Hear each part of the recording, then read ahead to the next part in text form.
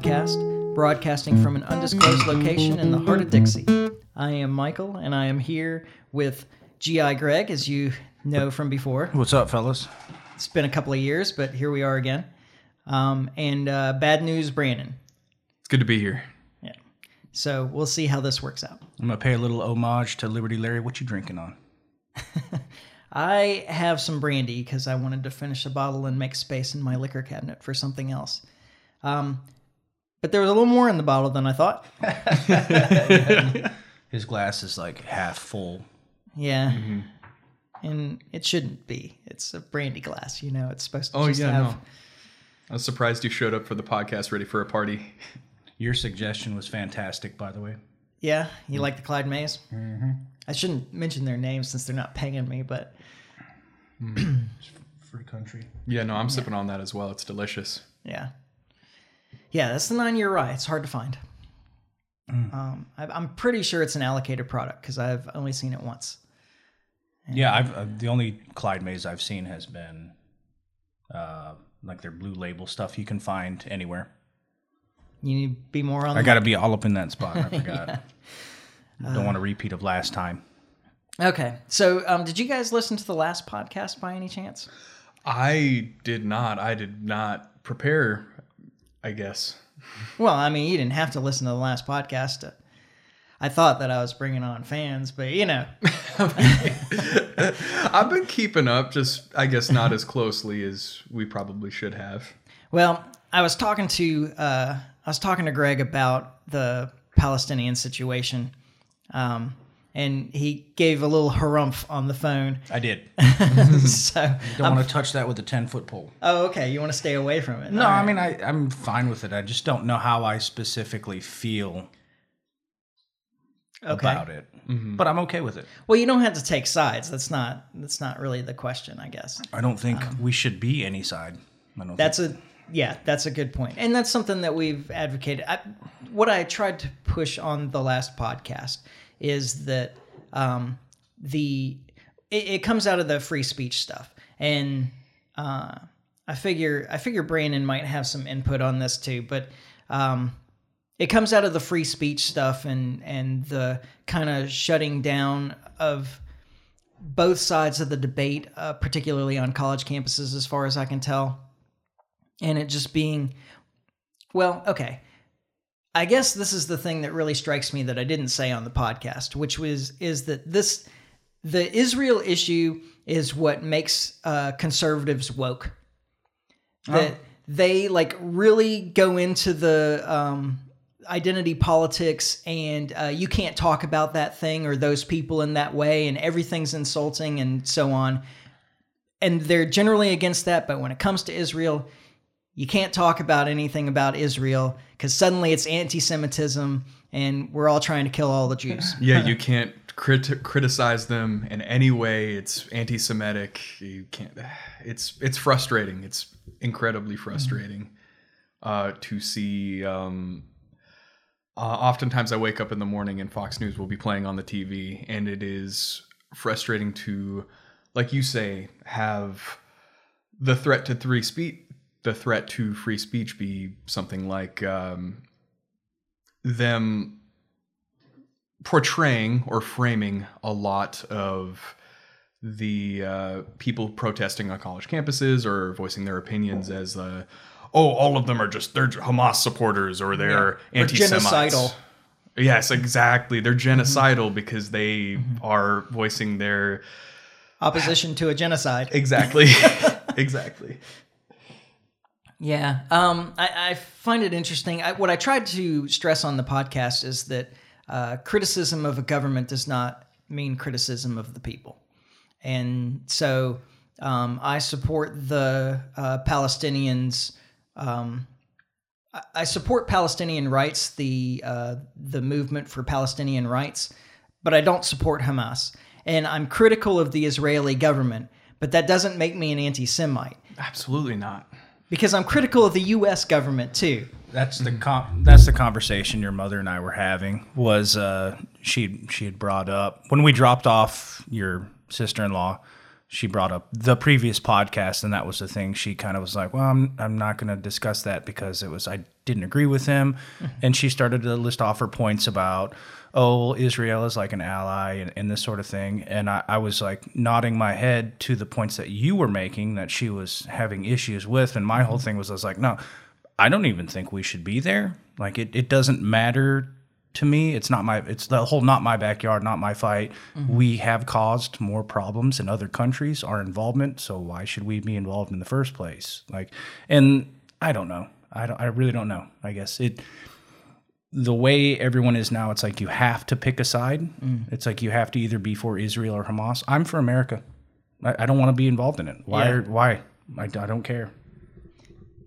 I certainly do sympathize and to an extent agree with the isolationism mentality of how the U.S. should engage with a lot of foreign affairs like this.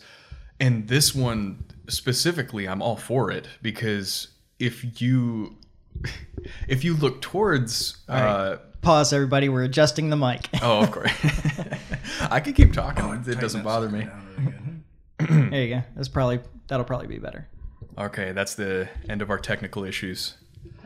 I hope so. We'll see. I'm keeping an eye out, though. I'm trying to watch the levels here. But it's so frustrating that even with, like...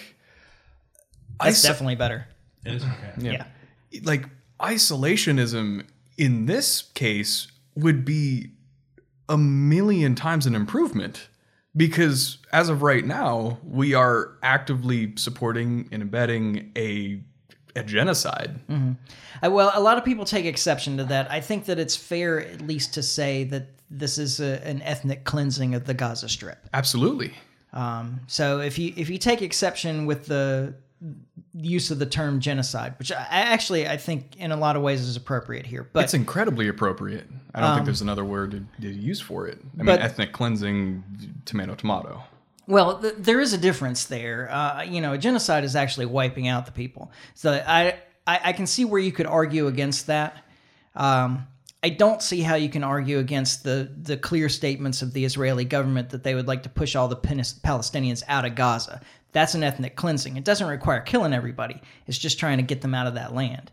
And so at least that point I don't think is debatable. So I'm trying to stick with that. I understand.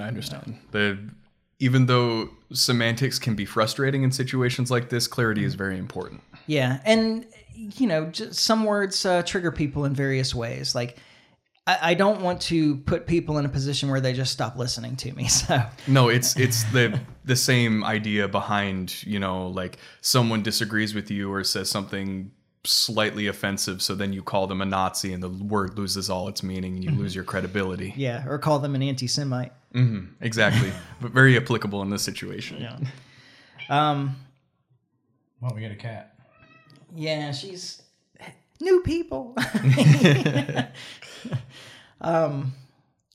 forgot what I was going to say next. Oh well. This is probably going to be a fairly random podcast anyway. So I would prefer it to just be very low key. I did not prepare probably as much as I'd like, but that's my fault. We drank too much. It's okay. I definitely would prefer this just to be more low key. I'm not begun. It's not even lunchtime. I wasn't trying to come in here and like grill you about policy or anything like that. This is just us, speaking about things that we think are important.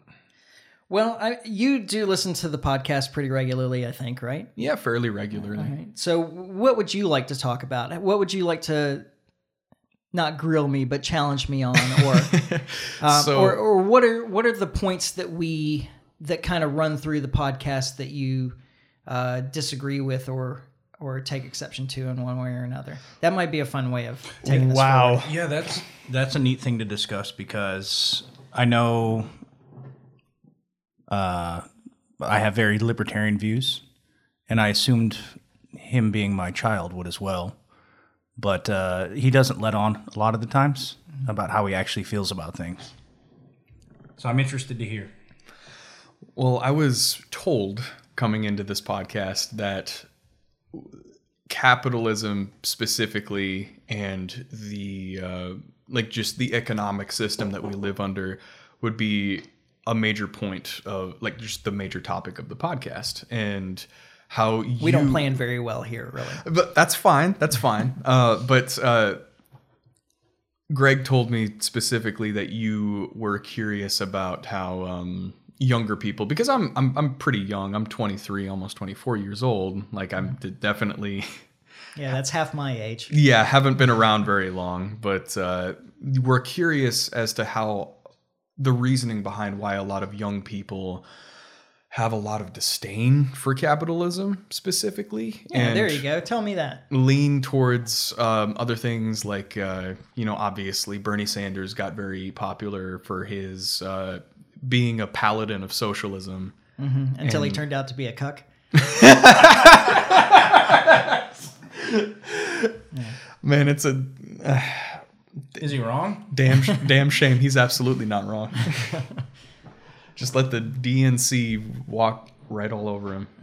Mm-hmm.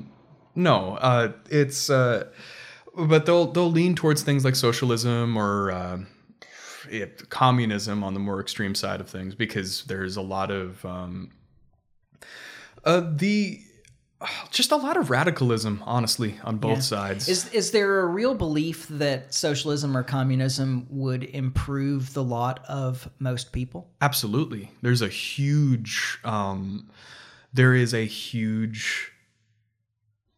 movement, I guess you could say, as of recently, as people who are disillusioned with the way life has treated them, with how the system has treated them, and they want something different. So what happens is the more educated people will look into ideas of the past, socialism and communism, Marxism, like overall being one of those. It's the joke that kind of comes around as like every college kid reads the Communist Manifesto and they think that they found the Bible. Yeah. Well, I mean, I understand that too. Like I used to advocate for a lot of those ideas as well, because I did the same thing. I read the Communist Manifesto. I'm pretty sure I was in high school when I read it, but and then I promoted Marxist ideas for quite some time after that. But there was a recognition, like I recognized then that it required like a real change in ideology, like that. I don't know, like even a change in human nature. And somewhere along the way, I determined that wasn't a thing that could happen. Yeah. So you didn't reject Marxism on principle, you rejected it on its practicality. I rejected it in the sense that it is an completely unattainable ideal. And I rejected it on the history as I learned more about that too. Because like I was in high school, like I had maybe I was at the end of middle school when the Soviet Union collapsed. Because that was like 90, right? Like I graduated in 95. So it was like end of middle school, early high school when the Soviet Union collapsed. And we started to learn a lot more about what had been going on in that country up until then. And then, I guess I was exposed to what happened under Mao in China also. And, it's just a system that seems to me now, as I've had more time to reflect on it, that communism is a way of making everybody equally poor instead of unequally prosperous. Well, what's the appeal? That's the thing I don't understand to young people. Like, what is the appeal of it? Is it just because it's something different? The appeal comes from a lot of young people feel like they're growing up with a boot on their throat. A lot of young people, whether you could argue rightly or unjustified, feel like they are being oppressed or forced into a system that advocates for, I suppose, I think that the constant critique that I see of capitalism is the lack of compassion inherent in it, in which you can get into like the semantics of like whether or not an economic system should even account for something like empathy or compassion, or if it should just be as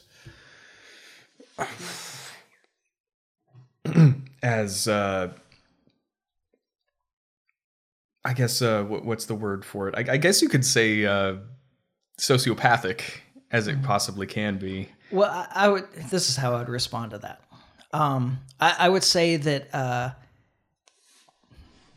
that the great insight of capitalism, of a free market, is that the best way to succeed is to provide something of value to somebody else.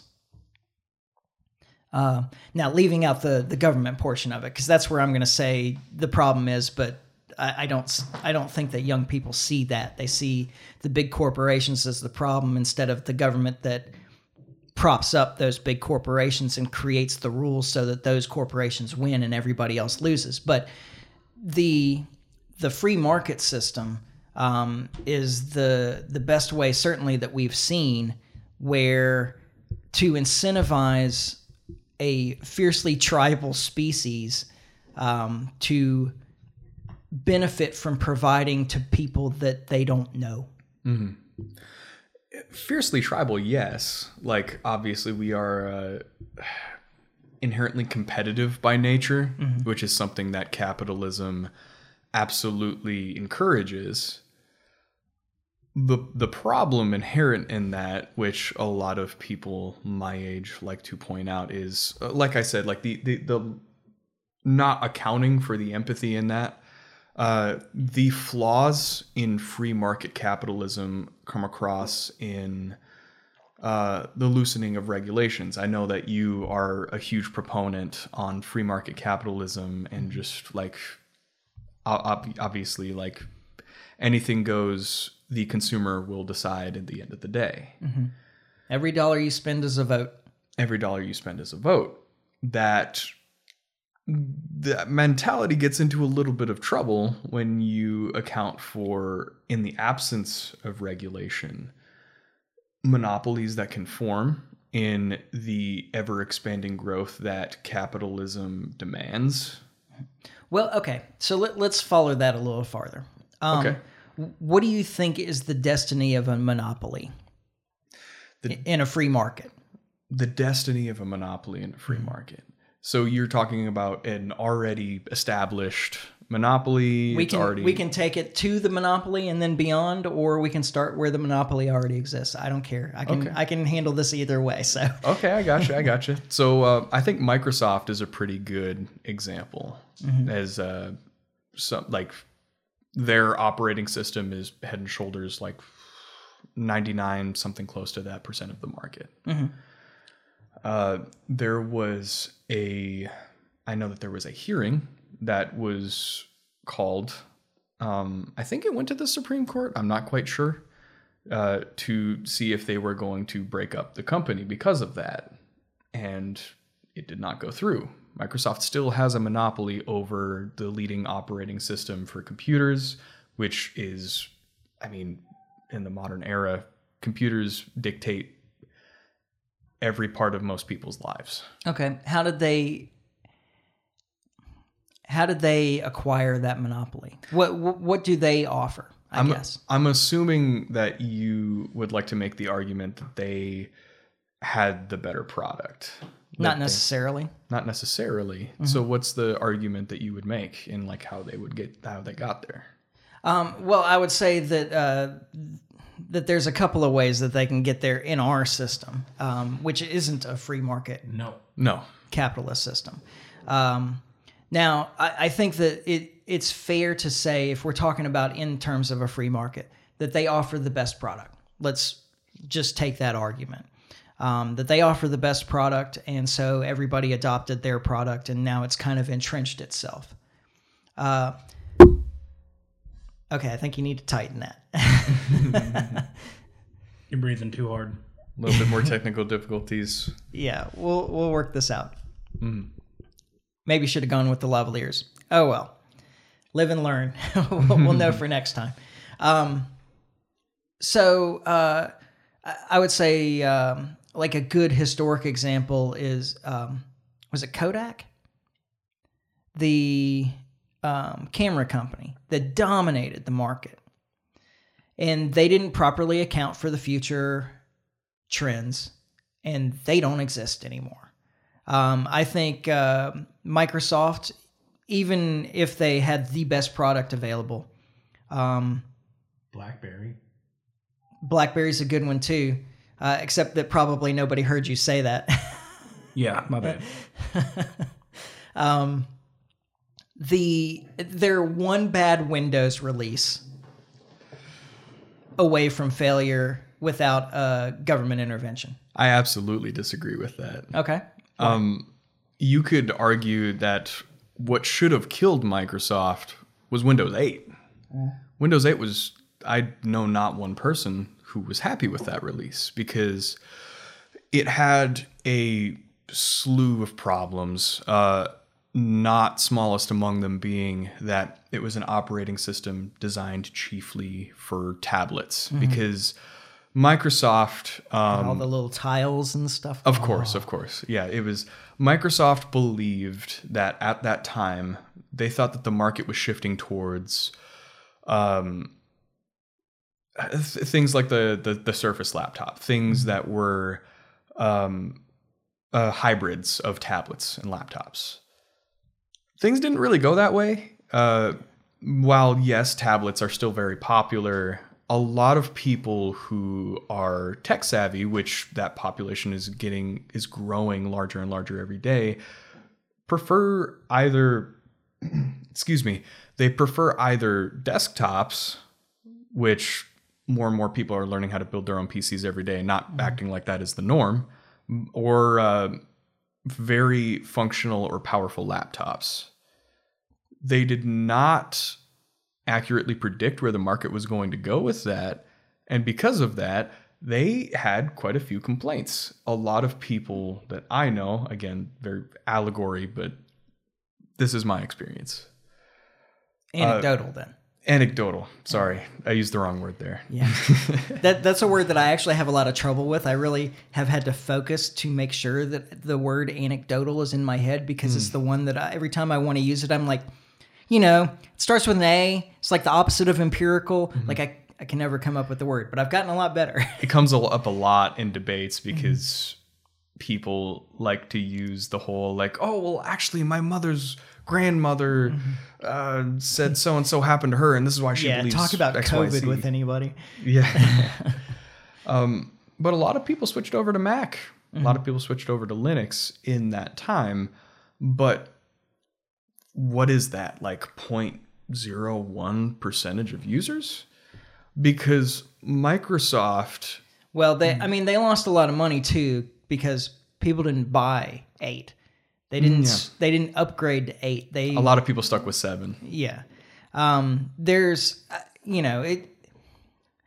lot of opportunity for loss there. And there were probably plenty of people that switched to another operating system that never came back to Windows after that too.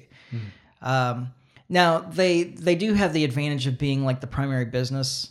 That's what I was getting at is that like, yes, there were people who switched and in my anecdotal experience, there were people who switched to Linux or Mac, which I have my own personal issues with. But most people just like, oh man, this is weird. This sucks. But they don't know any different because Microsoft has Windows and Windows is all most people have ever known. Most people aren't old enough to remember DOS or I still have a or Commodore DOS box and like anyway.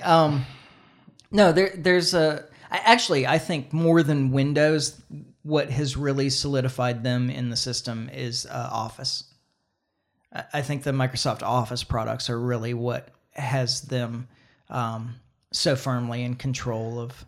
They're great, but Google is competing pretty heavily with that. With the Google Documents and their whole Office suite is really taking everything by storm. I know that at least when I was in school, that's what we used. I had Microsoft Word on my computer, and I turned in a couple of written essays for that, and they're just like, no, you can't just give me the document. It's on a Google Doc. We're all part of the same, because it's all linked through accounts, and you can have different groups that you've That's created. more of an integration with the Microsoft Office products, though, isn't it? It's not. It's its own. It's its own product. It's a lot of it happens within the browser, so it's not even a program you have to download.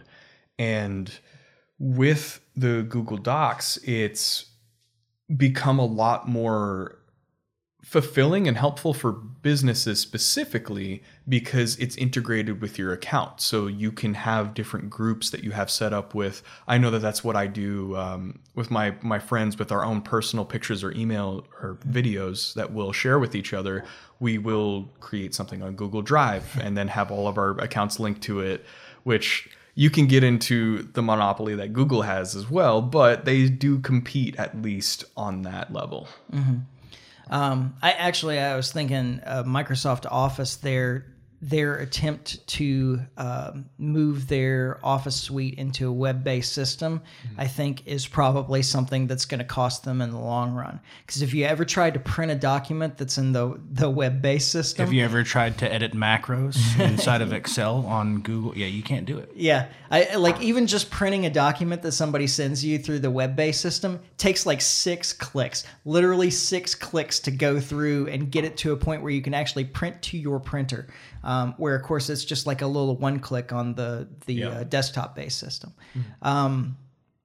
I think that they have made things so inefficient that there's certainly room for somebody to step in there. So, but here's the other side of the argument that I would make for the monopoly of something like Microsoft is that monopoly exists primarily through legislation.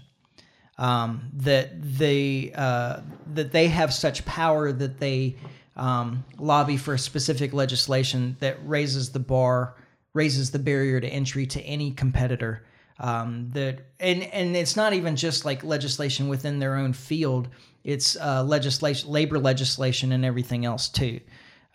So if you look at all the requirements that I suspect a lot of socialists and communists think are fantastic about minimum wages and the requirement for health insurance and whatever other benefits exist, the time off and what have you, that have gone through, that raises the cost for any competitor to enter the field because they have to pay for so much. An employee, just a single employee, costs so much more than their wage at this point that it's hard to compete with an established firm that has money to spare.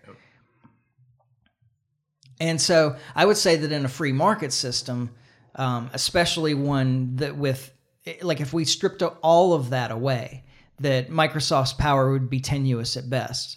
Because while they're there now, one of the problems of a very large business like that is that they're not very agile. So as the market shifts, they have a hard time shifting with it. It takes more time. There's a lot more bureaucracy, a lot more people to move their resources to the appropriate things, whereas a smaller business can step in there and fill those needs very quickly. But it's hard for a smaller business to step in there and fill those needs very quickly because the requirements placed upon them just to have a business is so high. So you made a good point there, definitely, about how regulations can stifle. Point for me. Well, they can exacerbate the problems that occur within capitalism. However, the counter argument that I would make is, or not even a counter argument, just another point I'd like to bring up is, what is your solution to humanitarian or health concerns? Like, I know Donald Trump under his legislation lifted a lot of different safety restrictions and regulations that they had with the railways specifically.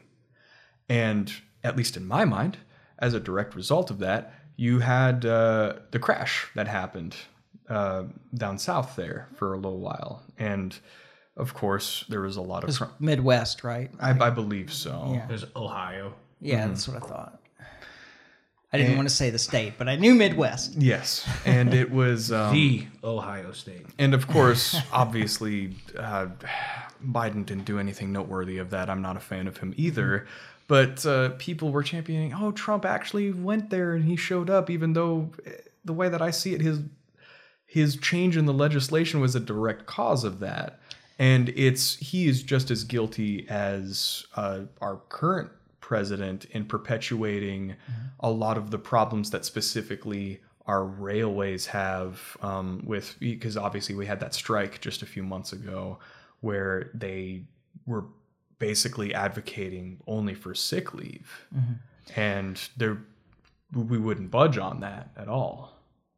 Yeah, well, just a few years before, they had raised their wages by a significant amount through striking as well, though. I mean, I guess you can't have it all at some point. And while I support I support private sector unions, I should be very specific about that. I do not support public sector unions at all, because that's just leveraging your tax money for their benefit. But there is a drawback to that too. Like, so unions can press for more and more and more, but if there are enough people that are willing to do the same work for less, then they've overplayed their hand. That's part of the deal.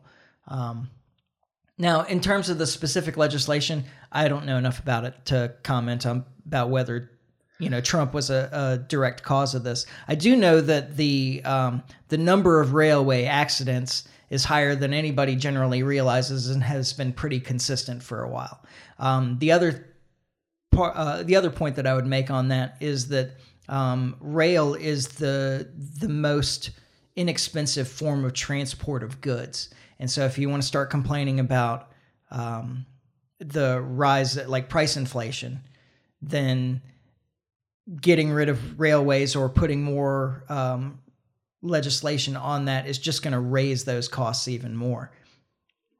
Now, that's not to excuse any of this either, but there are inherent risks with any kind of transportation or movement of goods.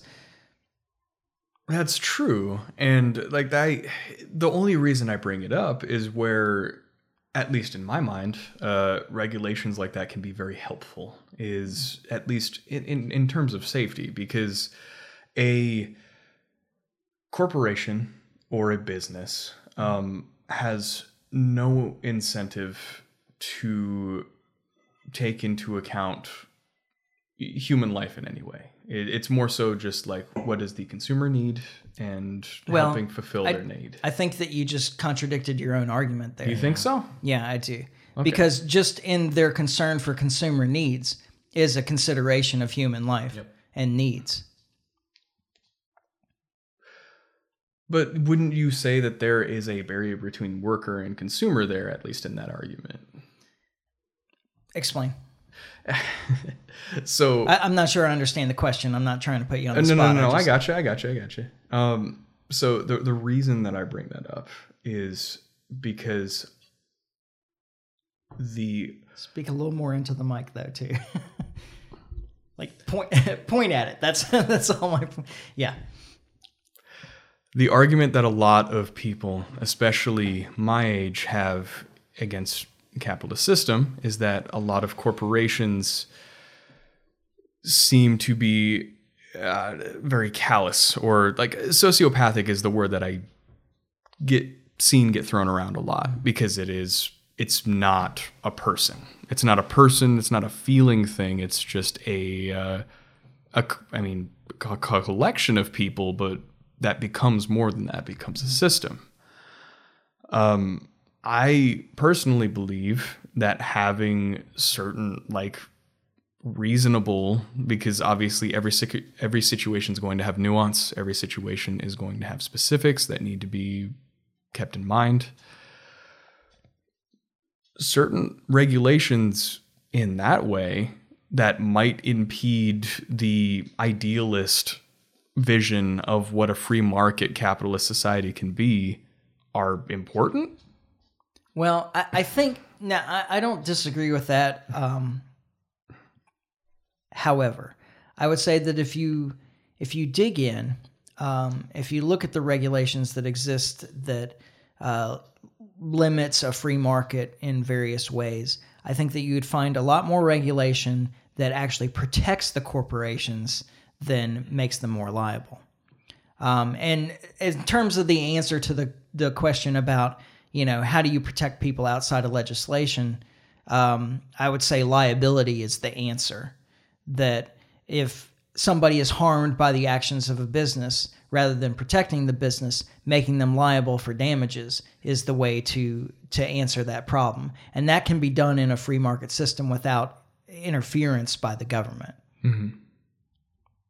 Yeah, no, I definitely agree with that. Now, the unfortunate thing is the government controls the whole court system as well. Of course. But there are answers outside of that. I mean, there's a lot more moves, especially if you're looking at businesses these days that are moving to the what's the system called?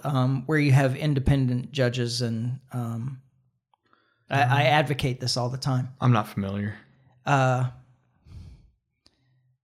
Anyway, working outside of the government court system to settle disputes. Arbitration. That's what I was going for. Arbitration. I absolutely agree that a court system divorced from at some level from the current governmental or legal system that we have is important, because that's where you get the issues with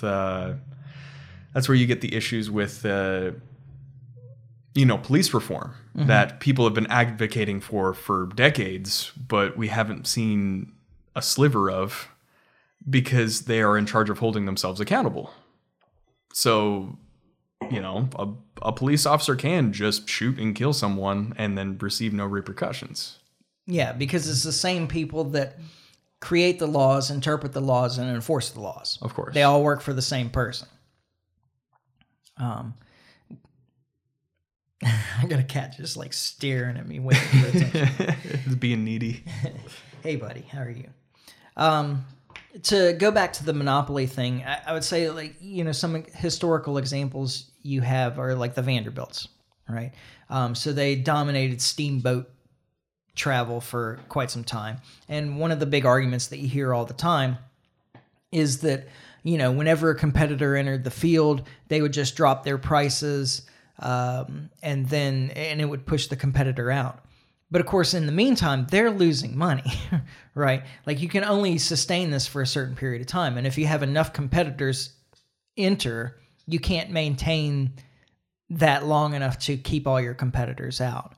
Of course, Vanderbilt then lobbied government for support, and I would say that the only way that a monopoly maintains its monopoly is with government help, and that the majority of monopolies in this country are government monopolies. And that's exactly what communism is hoping for. All right, well, we'll let the government control all of these industries. So then all you have is monopolies. And that's an answer to the problem in some way, which to me it seems clearly not to be. Yeah, even though that's obviously there's a line between communism and socialism. There's a line between all of these different ideologies, and getting, especially. I'm sorry to interrupt you right here, because I see you're on a roll. I'm going to make a suggestion about how we can arrange the mic to maybe make this work a little bit better. We're struggling a little bit. Yeah. I would say move it more my direction, but have it pointing kind of in that way, so that, Brandon, as you're looking at me, you're talking into the mic. And then, since Greg seems to be the quiet one on the podcast now. Oh, I'm just enjoying. This is two of the smartest people I know. I love watching you guys talk. I'll give little inputs here and there, but it's fun for me. Well, if it's there now, you can kind of lean in when you have something to say, instead of saying it way off axis and nobody hearing what you have to say. And I can talk into it from this angle and not worried so much about how I'm looking at you when I talk to you. Yeah, your levels are good right there. So okay, good. So to kind of I interrupted you. No, you're perfectly fine. So you specifically mentioned communism, and I think that it's important to make that distinction between communism and socialism, and how the practices come about. Can you explain that for people? Yeah. Oh yeah. So Define the difference. So the definition of both of them gets very murky because the definition of both of them has been interpreted in various different ways by various different governments and various different political leaders. The USSR interpreted it very, I guess you could say, generously, because Communism specifically here, because they were... Yes, communism specifically when they Actually, I think that was an outside... I mean, they called themselves the Union of Socialist, Soviet Socialist Republics. Everybody outside called them... Like, that was the American propaganda, was that it was communist. And Nazi was also an acronym for, the National Socialist. Yeah. Of course. Yeah. It's... Even though Hitler was more or less a dictator. Yeah, I mean, I think that was more of a socialist movement than Italy was your real fascist regime at that time. I mean, getting into that, they're still very much different flavors of fascist. It's just... Oh, no, I agree. Yeah. I think they're two sides of the same coin. It's just a matter of what you call the people with power. Sure. I mean, the fascist system still says that it's private ownership of all the businesses, but the government controls it. And in the communist or socialist system, they don't call them private; they call them government owned. But the government still controls it. Like it really doesn't. In both systems, the government controls business, but in one of them, it's private ownership. Supposedly, even though they don't have any real control. Yeah, and I will go ahead and admit the inherent flaws in socialism specifically in that way. Because you look at, even though lots of people interpret them very differently, communism, socialism specifically, if you're going to look at the two core tenets of it, you have the workers democratically owning or dictating the means of production. And then you have a democratic means to enforce workers' health and safety. So things like unions and things like that. Because we have, even though we are predominantly capitalist, we still do have socialist policies within that system. Absolutely. Absolutely. I don't know that we're predominantly capitalist anymore. You wouldn't think so? No. You gotta lean in there, Greg, when you have comments. Sorry. Because other people would... So I have a lot of Canadian friends. Mm-hmm. And, of course, obviously, Canada, very different mindset, very different view on the U.S., the way that almost all of them have seen it is they're like, oh, you guys don't actually have a socialist party down there. You have Republican and you have Republican light is the way that they would see it. Which I understand where that comes from because both if you're looking at the actual political parties, it's just various shades of different political pundits. It's varying degrees of the same opinion. Yeah, really. pushing they're paladins of the status quo is what they are. Mm-hmm. I believe it's called demagoguery. I agree to a degree. There's not a lot of difference between the two major parties. It's really a way of dividing the people so that they're fighting with each other instead of fighting with the oligarchy that they should be fighting. Of course, right? I agree completely. But I think that the whole system has moved left over the years. And I would use Donald Trump as an example of that. Like Donald Trump is saying the same things now that he was saying in the 80s. Like he really is. He's saying the same things now that he was saying in the 80s, but in the 80s he was a Democrat. Yeah, registered Democrat. Yeah. And now he's the Republican somehow or another. And so I think the whole system has moved to the left. And it may not be as left as all right, so the last girl I dated was offered a job next year in Vancouver. And when we were talking about where we might move next year, I took that off the table. I was like, I would love to visit Vancouver. I don't want to live in Canada. And it's because Canada has moved much farther left. And, I was in Europe recently and while Switzerland was fairly conservative, I think, by modern standards, in the sense that it's like a very federalist system and so forth. Like most of the area around that is much farther left than any party in the U.S. It's mandatory military service in Switzerland, isn't it? Or am I wrong? Yeah, there's like a militia system that they, similar, I think, to Israel. Okay. But I don't know completely how that works. No, I didn't really ask about that. I wasn't trying to be a citizen, so I didn't, really question that. The thing that I liked was the mandatory quiet time on Sundays. I just thought that was great. Like, I'm opposed to the legislation to support that, but it was really nice to like just walk out there on a Sunday in the middle of a big city in Switzerland and it just be quiet. Oh well. Anyway. Yeah. The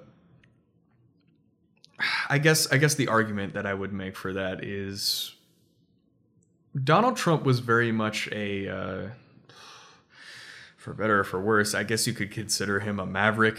He completely upturned the Republican Party as it stood. Mm-hmm. And ever since then, like, you don't got a lot of neocons left. Oh, yes, you do. You think so? Oh, yeah, absolutely. They've just moved back towards the Democrats, where they started. Oh, okay. They haven't gone anywhere. They've just switched parties again. So the neocons used to be Democrats, and then they found a better support group, I guess you would say, in the Republican Party for many years. Donald Trump made it okay to be anti-war and Republican, which I think is his greatest achievement, honestly. Yeah.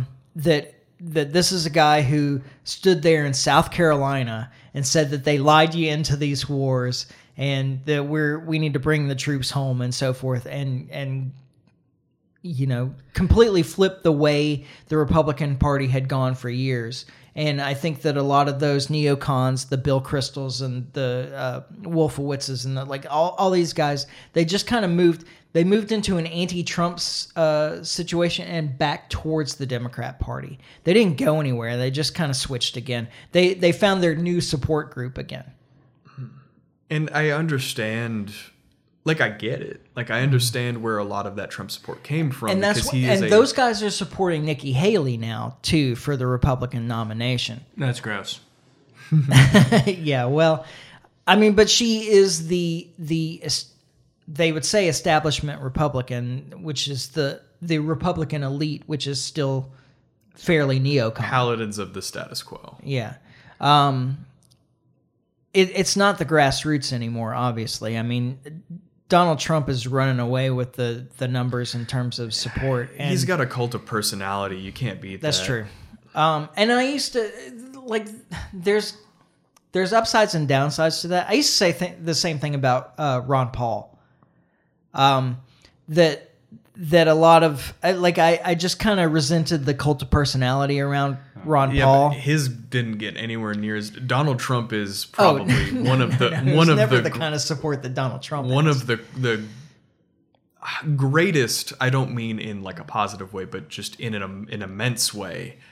One of the greatest cults of personality our country has ever seen, at least in terms of a president. He has an incredible ability of self-promotion.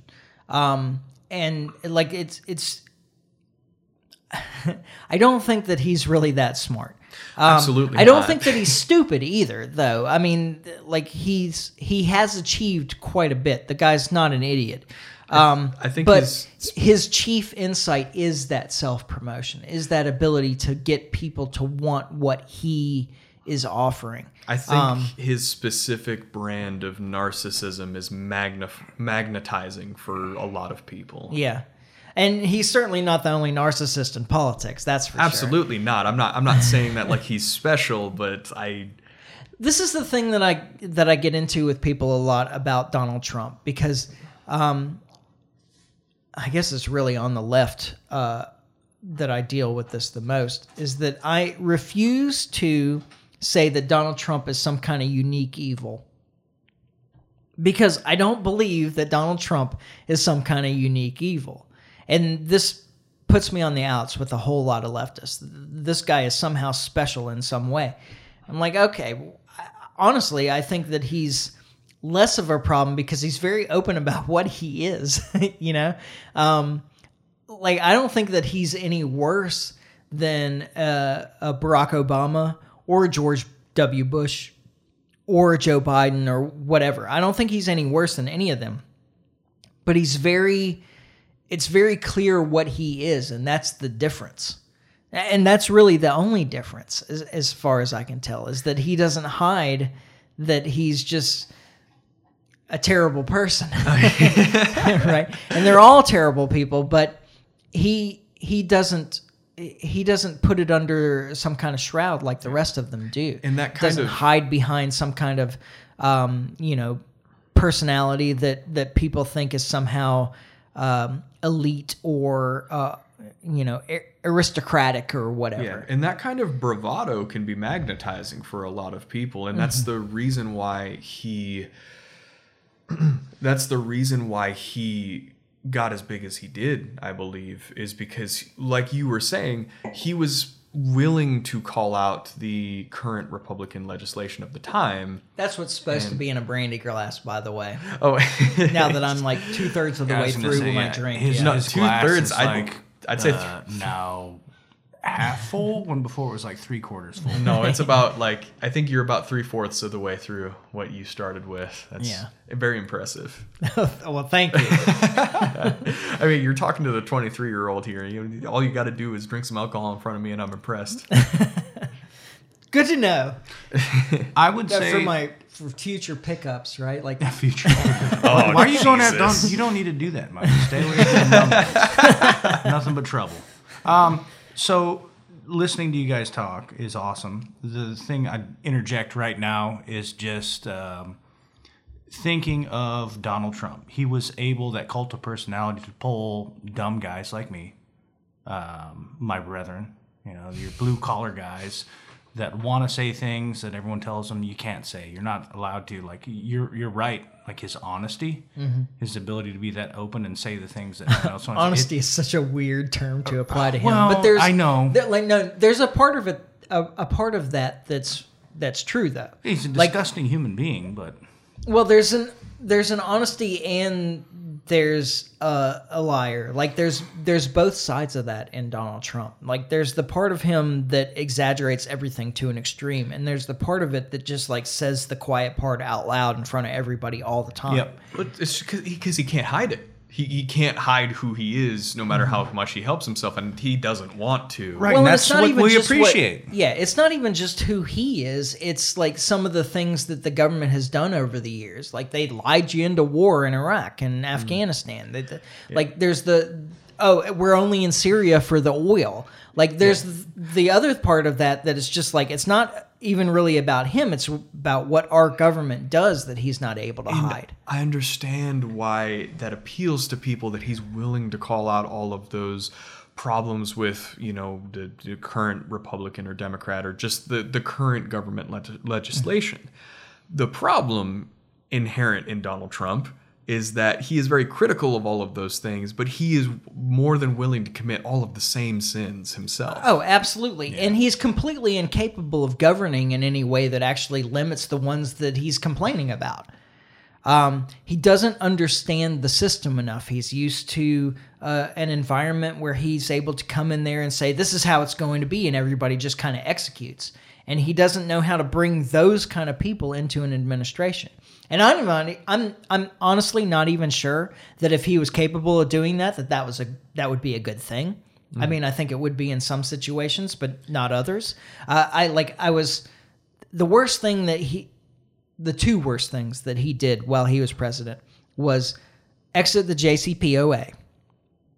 That is an agreement with Iran that made the world a safer place.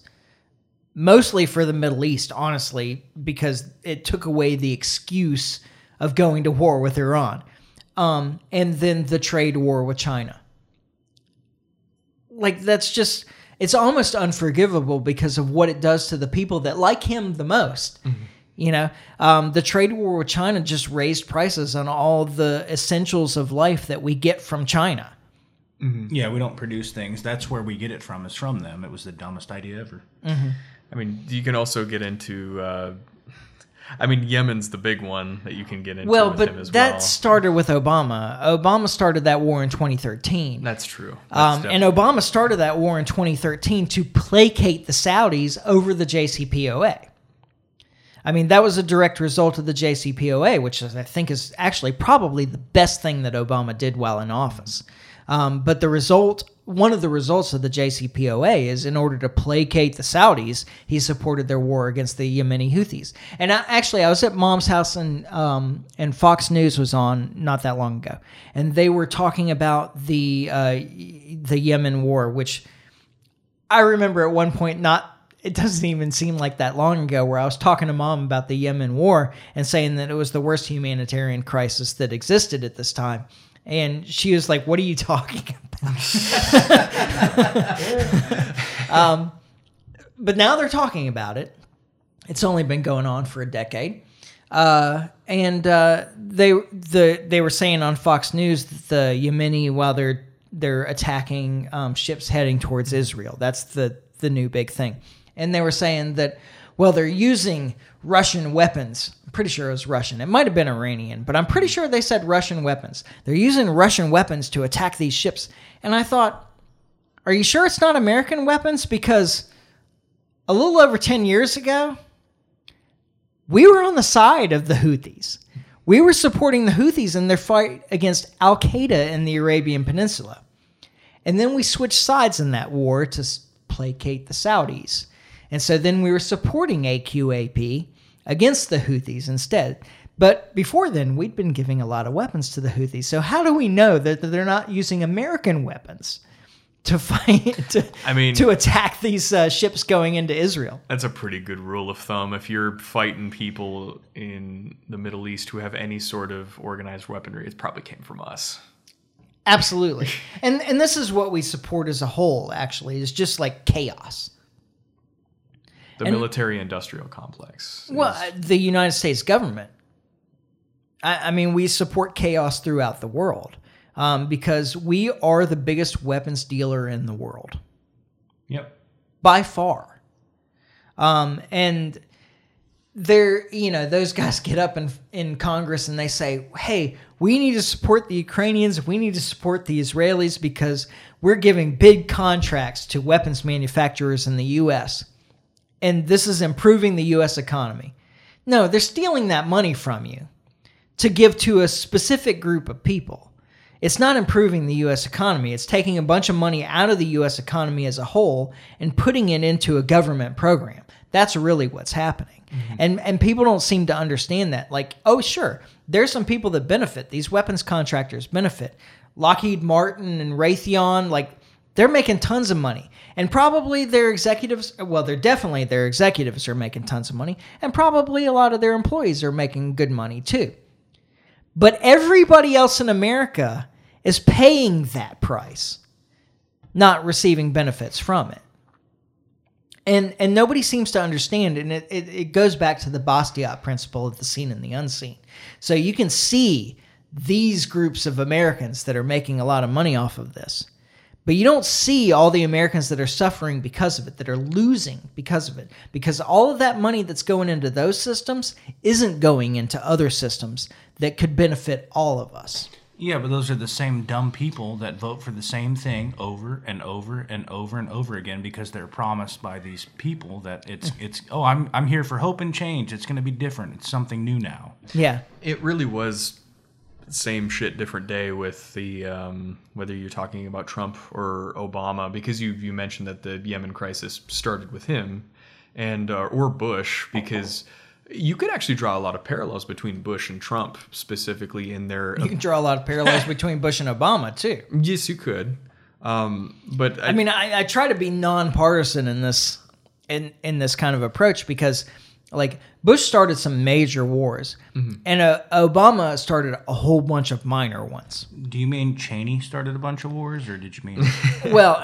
Tomato. It's hard to say, really. I think that, it was probably Cheney. I don't know that Bush was really smart enough to understand what was going on. That's my favorite quote is, there's a saying in Texas. It's got to be in Tennessee too, where fool me once, shame on you. Fool me twice. Well, you just ain't gonna fool me twice. Yeah, that's kind of why I brought up the comparison. Fool me twice, I'll shoot you. That's why I brought up the comparison between Bush and Trump specifically, is because I think they both have a very specific way of speaking to, I mean, I guess like the average American. Yeah, like, and Or the average person I can't mince generally, I words suppose. with it. Dumb people. They have a very good way of speaking to. I think that's. I don't think that's actually correct. You don't think so? No, I don't. Okay, because both of those people spoke to my mom. My mom is absolutely She's brilliant. not dumb. She's not dumb. Okay. There's, I don't know. There's like an understanding, or maybe there's just a difference in. So I hear people. I'm jumping all over. I've had enough of this brandy now that it's starting to affect me. I get you. There's a part of. So I've heard over and over again that people in the South just don't understand. Why can't they vote for their own self-interest? People in the South are poor, and if they voted for Democrats, they would get, what they needed to survive, blah, blah, blah. These kinds of arguments. And I've always said that the thing is that people in the South recognize that anytime somebody's giving them something, they're creating an obligation. That there is a real understanding of and appreciation for being self-reliant down here in the South. And so as you accept favors from others, you're actually creating an obligation. And I think that people like Trump, less so George Bush, but particularly Trump, were able to tap into that idea that, like, I've been working hard. I've been doing what I was told that I was supposed to do, and it is not working for me. And it's not working for me because there's these guys up in because of the swamp, right? Because there's these guys up in Washington that are working against your interests. And they don't care about you. They're just interested in what they can get out of you. And there's a lot of truth in that. I specifically in terms of Bush, I do think that he was a great speaker in his own way, I think. Yeah. I think that he did a very good job of. He made you feel like he was one of you. Yes, and that's kind of what I mean. I say dumb people, and I maybe I should pull a little bit back from that, because I realize that there's a sense of elitism that comes from me saying something like that. Yeah, I wasn't going to point that out directly. No, I was gonna. But He gave me a raise every year I was in the Marine Corps, so I voted for him. George Bush specifically had a very. Did you vote for Ron Paul? When would that have been possible? Which year? 2008, 2012? No, I did not. I don't think I was like full libertarian at that point. Okay. Okay. So that actually, like, I'm going to derail this conversation again. That actually kind of prompts another question. Like, what brought you into libertarianism? I think we actually talked about this before, but we've got a lot of new listeners, so let's do this again. So the thing for me was, I grew up. I'm half Native American. My family told me to vote Democrat because blue cares about you. They're the ones that, yeah, exactly. Now being older and understanding that, like, yeah, I don't need that. I don't need handouts. And that the handout, like you were saying, comes with something associated with it. I did. So I did do that when I was young, and then I joined the Marine Corps. And when I was in the Marine Corps, I realized, okay, I'm going to go with red because that's what backs me. I'm a Marine. This is what I'm supposed to do. I got benefits from it because of Bush. And then I got out of the military, and I started listening to NPR Honestly, before NPR was NPR that it is now. Oh, it's always been NPR. I get that, right? Now, But really. so it was kind of that thing, like listening to them speak and realizing that. They used to be a little more even-handed. Yeah, it was, and it was like, okay, so they were discussing things like abortion and I don't know, premarital sex, drug use, all these different small things that, like, I don't care. Like, it's your life, right? And so I started to, like, it caused me to do research on, like, I literally typed in, like, which political party, believes in Second Amendment rights. Which political party believes in this? And I just kept seeing, like, this weird word I'd never seen before. Did you do the like I side with or whatever? I did. Yeah, okay. I'm a huge fan of that. right. If you dig really deep into it, it's terrible. Yeah. Yeah. No, it'll give you some direction. Yeah, though. it's a good Cliff's Notes. If you've never done it, you should go to isidewith.com. Not a plug. Just it's nice to see. I think more people. So anyway, yeah. Long story short, I went into this thing where, like, I tried to decide for myself because it's like I want to be educated on my own. I want to know what's going on, and I realized I side with Republicans on some things, and I side with Democrats on others. And it was like the one political party that I agreed with was, what do they say? How does the saying go for libertarians as far as, like, we're socially liberal and fiscally conservative? I know that's a terrible. I know it is, right? The one thing I do like about libertarians is that we can all say, if you get a room full of us together, we don't agree on anything. Yeah. More freedom, less government. That's probably one that I really like. 100%. Yeah. And so for me, listening to you guys talk has been fun. One of the things I thought about, like, whilst you were both talking to, was Brandon. I don't think you've realized it yet, and that's fine, was that, like, the entire conversation that you guys were having about, like, Microsoft Office and all these other companies, and you're aware of it, and I could see you thinking it is, like, government. The response to everything was government. Mm-hmm. Government. This was actually the focus of, so I did a keynote at our county affiliate for the Libertarian Party of Alabama. And that was actually the focus of it, is that what we've got to do is focus on the next step, because people always stop short of government. Oh, it's the corporation's fault for blah, blah, blah. But generally speaking, this isn't always true, but almost always true is that, yeah, the corporation is doing that because of some government legislation. There is some government mandate or legislation or requirement or whatever that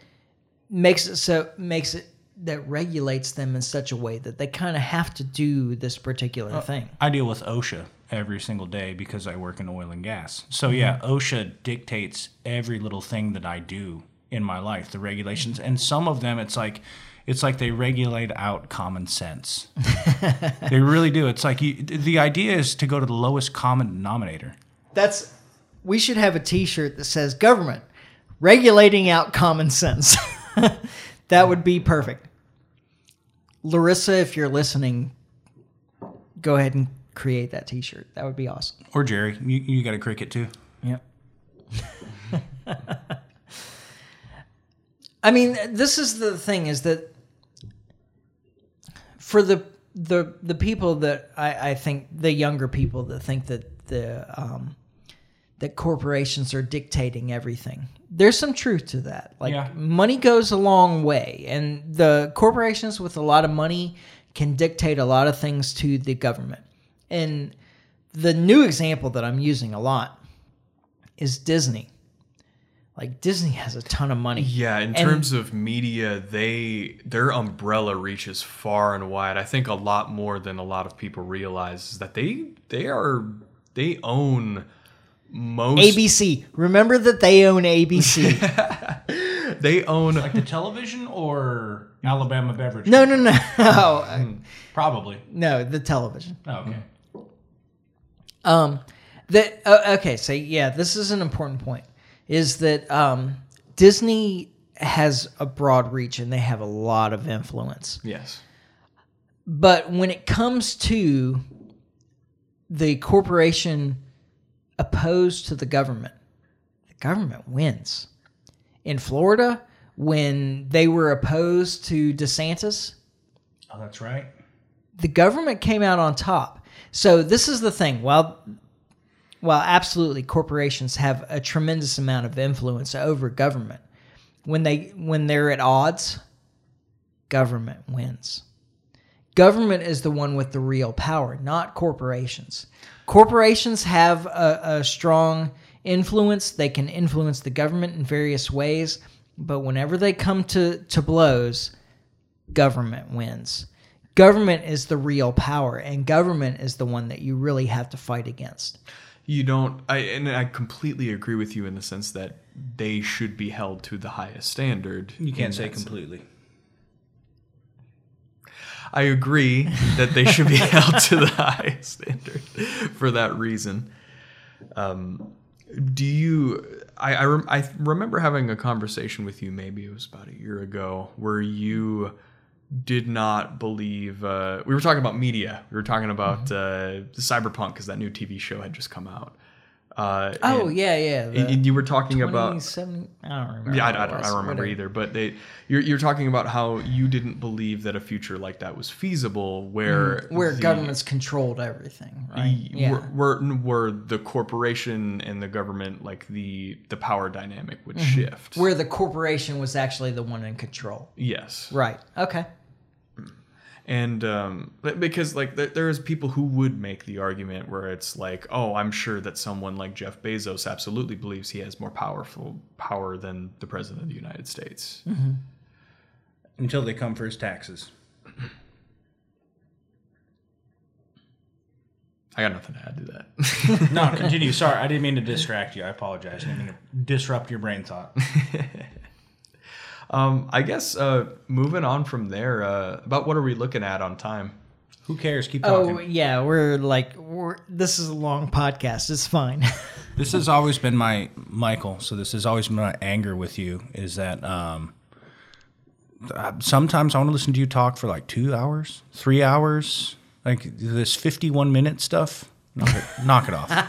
I get so frustrated when we go over an hour, but dude, it's we're a like teaser. an hour and 15 We're minutes having a good time. already. Pour yourself another glass. Now, by I the way, should, but his glass somebody is else empty. has to fill the time, and I usually can't rely on Liberty Larry to fill the time. If I'm like, hey, man, I got to go pour another drink, like, you talk.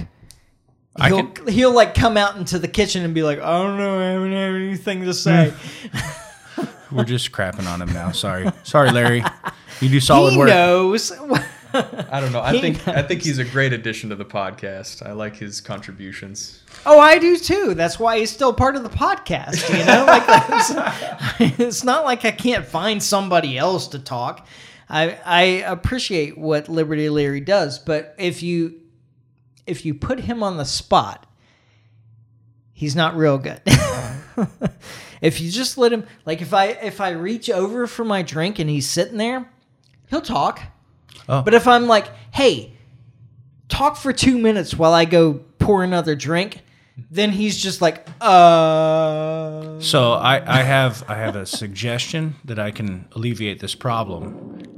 Did you want the same thing again? No, it's all gone. That's why. Oh, okay. So what the would whole point was to pour all the brandy got you. into the glass. Which, by the way, was like, I don't know, 320 milliliters. I don't speak surrender. Sorry. I like imperial measurements. Oh my god! Imperial measurements that are based in nothing and make no sense. No, they're based on the length of the king's various the digits. Some king from forever ago. No, but so what do you want?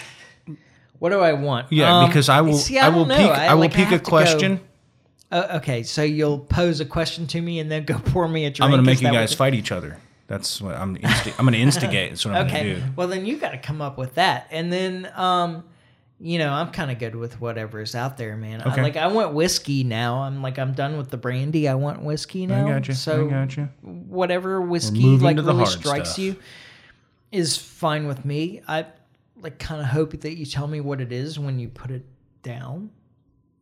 But it doesn't really matter. You feeling peppery or are you feeling sweet? Oh, I know. I like the... Man, I'm always on the high rye plan, really. Yeah, you Man after my own heart. Yeah, you guys advanced quickly.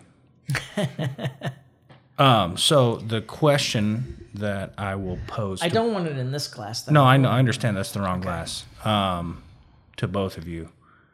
So if He just can't figure out what he wants to do. Look at him. I'm not talking about Greg now, actually. the I'm cat, talking about a cat. yeah, the evil demon black cat.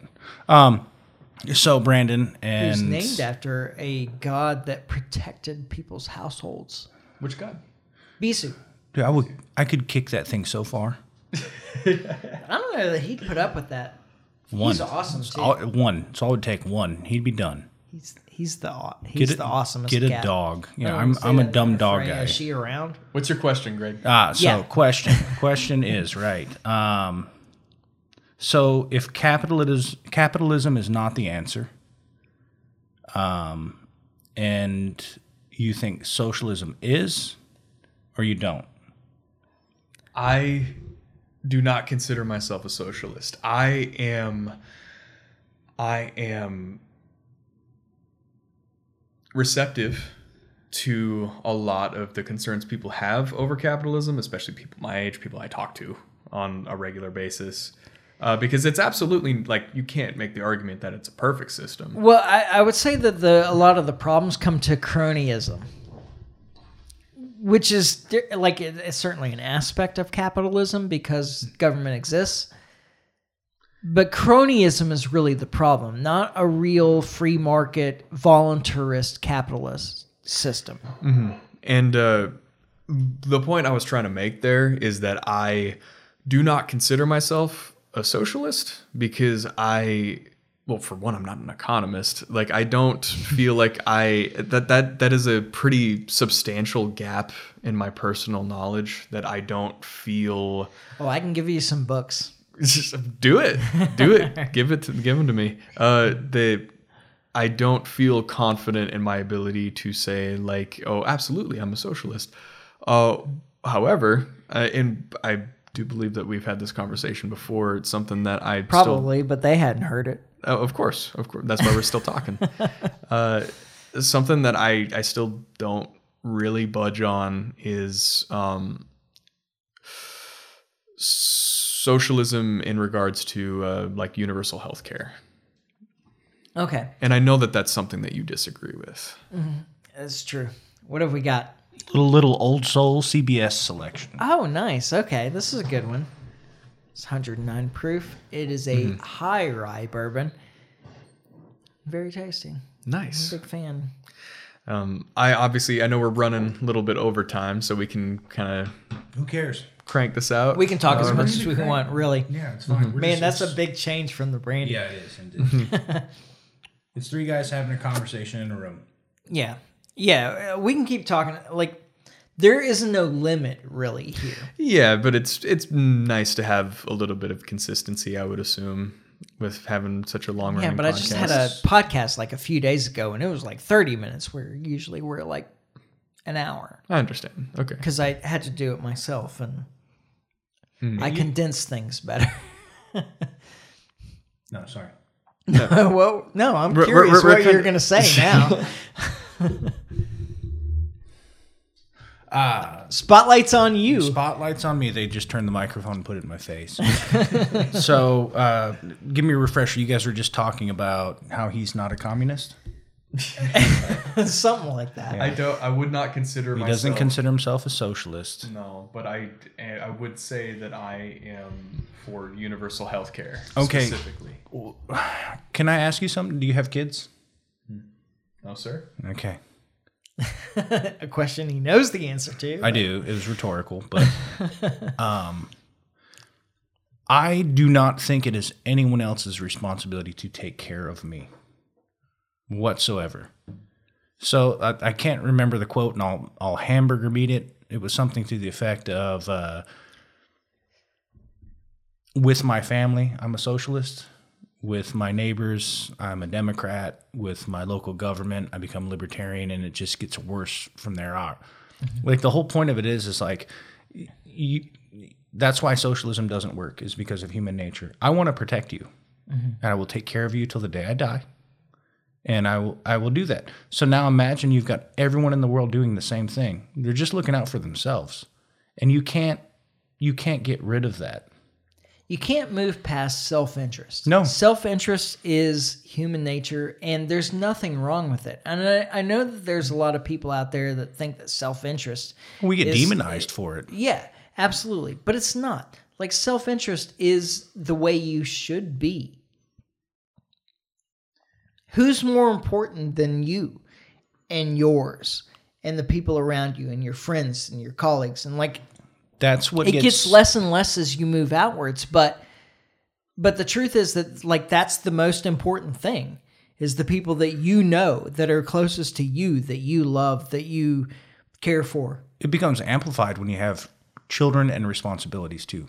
And that's the advantage of capitalism there. That's the point that I was trying to make at the very beginning, is that there is no system that is more effective at making people want to do things for people that they don't know than capitalism. Yeah, that was a Milton Friedman thing. I saw that he said something to the effect of, like, the man who buys grain doesn't care what color the bread maker is. You know. Yeah, and one of the things that Dave Smith, who's a libertarian and who should comedian, run for president, he's not doing it. It's already 20 whatever every year. I'll vote for you every year. He's supporting. Hell, I can't remember his name. Damn it. No. He's not. Hornberger? No, Hornberger's not the guy either. He's supporting Michael Rechtenwald. I don't know him. This is another reformed Marxist, by the way, Michael Rechtenwald. He's an interesting guy. I don't think that he's really, like, the best libertarian nomination, because he's not that exciting. Like, he's very good at making the arguments. Maybe that's exactly what we want. But he doesn't make people want to be on board. Mm-hmm. And I think that, at least at this point in our existence as a party, we need somebody that, like, makes people want to be on board. Yes. Oh, well. What was the point that I was trying to make? So we're talking about children and how, like, socialism, self-interest... Well, the thing that kickstarted everything was I brought up the topic of healthcare in relation to capitalism. Yes. Well, the interference of government in healthcare has actually made healthcare more expensive, less accessible. There was a time before Medicare, Medicaid, and all this legislation, where people were generally cared for. Like, and even still, like, there's not people, well, unfortunately there are, but there was a time when there weren't generally people dying in the street because they couldn't afford their health care. And even now, that doesn't have to be. Like, if you show up at an ER... They have to treat you. If you're... Yeah. But that was always the case. And... You've actually created a system now with all this legislation, and particularly the Affordable Care Act, which somehow tripled my healthcare costs,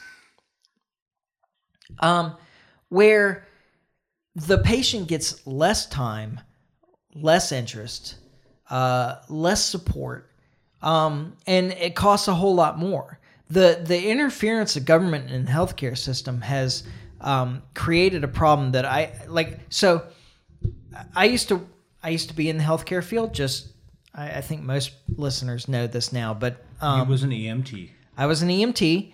I worked in the healthcare system for many years, and I wrote an article. This was in the late 90s, I guess, because it was during this time that Hillary Clinton was promoting universal health care under the Clinton administration.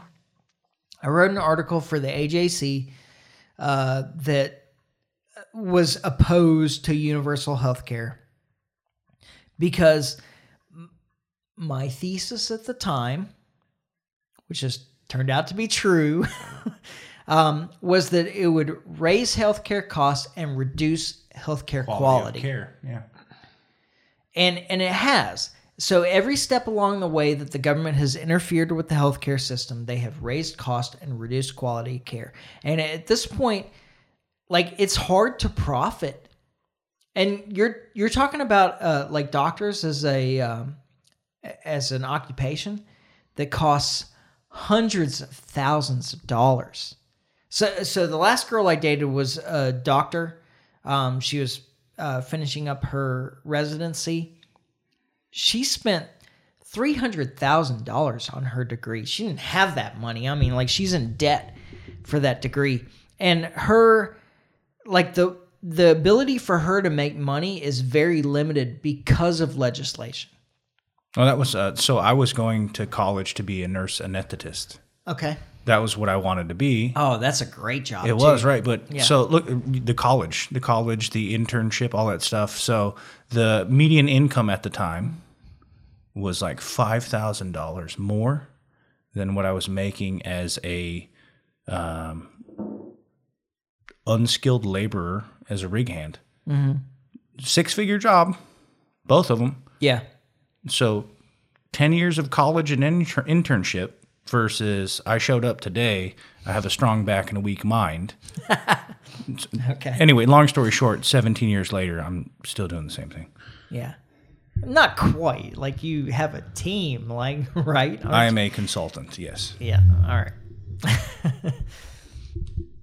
No. So, what regulations did in the medical field was create a situation where everything costs more and you get a lower quality of care than you did before I was in the medical field. Can I ask you a question? Sure. Which one of us? Oh, okay. How much do you pay for healthcare? How much do I pay for healthcare? Yes, how much do you pay for healthcare? I certainly have healthcare debts that I'm still paying off right now. And why is that? Why is that? Because even beyond insurance, healthcare costs were still very high for what I needed to do. Specifically, I went to go visit an ER to get an MRI, which I accept the cost of that. I understand that ER visits are very expensive, and that's the cost of not being on a wait list. In fields that aren't regulated by the government in healthcare, specifically. I mean, things of that nature. Right. Costs have gone down, quality has gone up. But in the areas where government has interfered, costs have gone up and quality has gone down. So would you argue for, because I'm not gonna, I absolutely agree with you. The healthcare system that we have currently in this country is imperfect, if not terrible, as it stands at this moment. How would you compare a completely free market system without interference to, say, something that was completely socialized? So something that was completely government funded rather than government subsidized. Talk to the Canadians. I work with them all the time. They hate it. They come down here if they want to get good health care. If they got a cold, they go to their doctors. If they have something wrong with them, they come down here to ours. Yeah, this is the experience generally of the socialized health care system, is that if you have something common, it's well cared for. And if you have something uncommon, Get in line. it's not cared for at all. So people that have serious problems generally come to unregulated markets like ours, if they have the money to do so. If they have the money to do so is the big caveat. But why is it so expensive, Mike? It's so expensive because the government has interfered with the system and picked winners and losers and not allowed a free market to push prices down. Because a free market does push prices down. If there's a demand in the market, then other people enter the market. And as other people enter the market, the competition itself pushes prices down. I see it every day in my job where people undercut each other. And it, like, you look at it as a dirty thing, but it's not a dirty thing. It's just it's a price of doing business. If he's going to sell me a loaf of bread for $1.25 and you're going to sell it to me for $1.35, where do you think I'm buying it from? Because I don't care who he is or what you are or who it matters not to me. It's where can I get the most bang for my buck? Where can I save the most money? What can I do? Like that's typically what you go for. The reason I brought up the whole healthcare thing to you is that, like, he's right. So 10 years ago, sorry, I just... Point for me. Yeah. 10 years ago, my healthcare cost me $425 a month. Now, to insure a family out of network, because I don't work where I live, was $1,425 per month out of pocket because I'm self-employed. Yeah.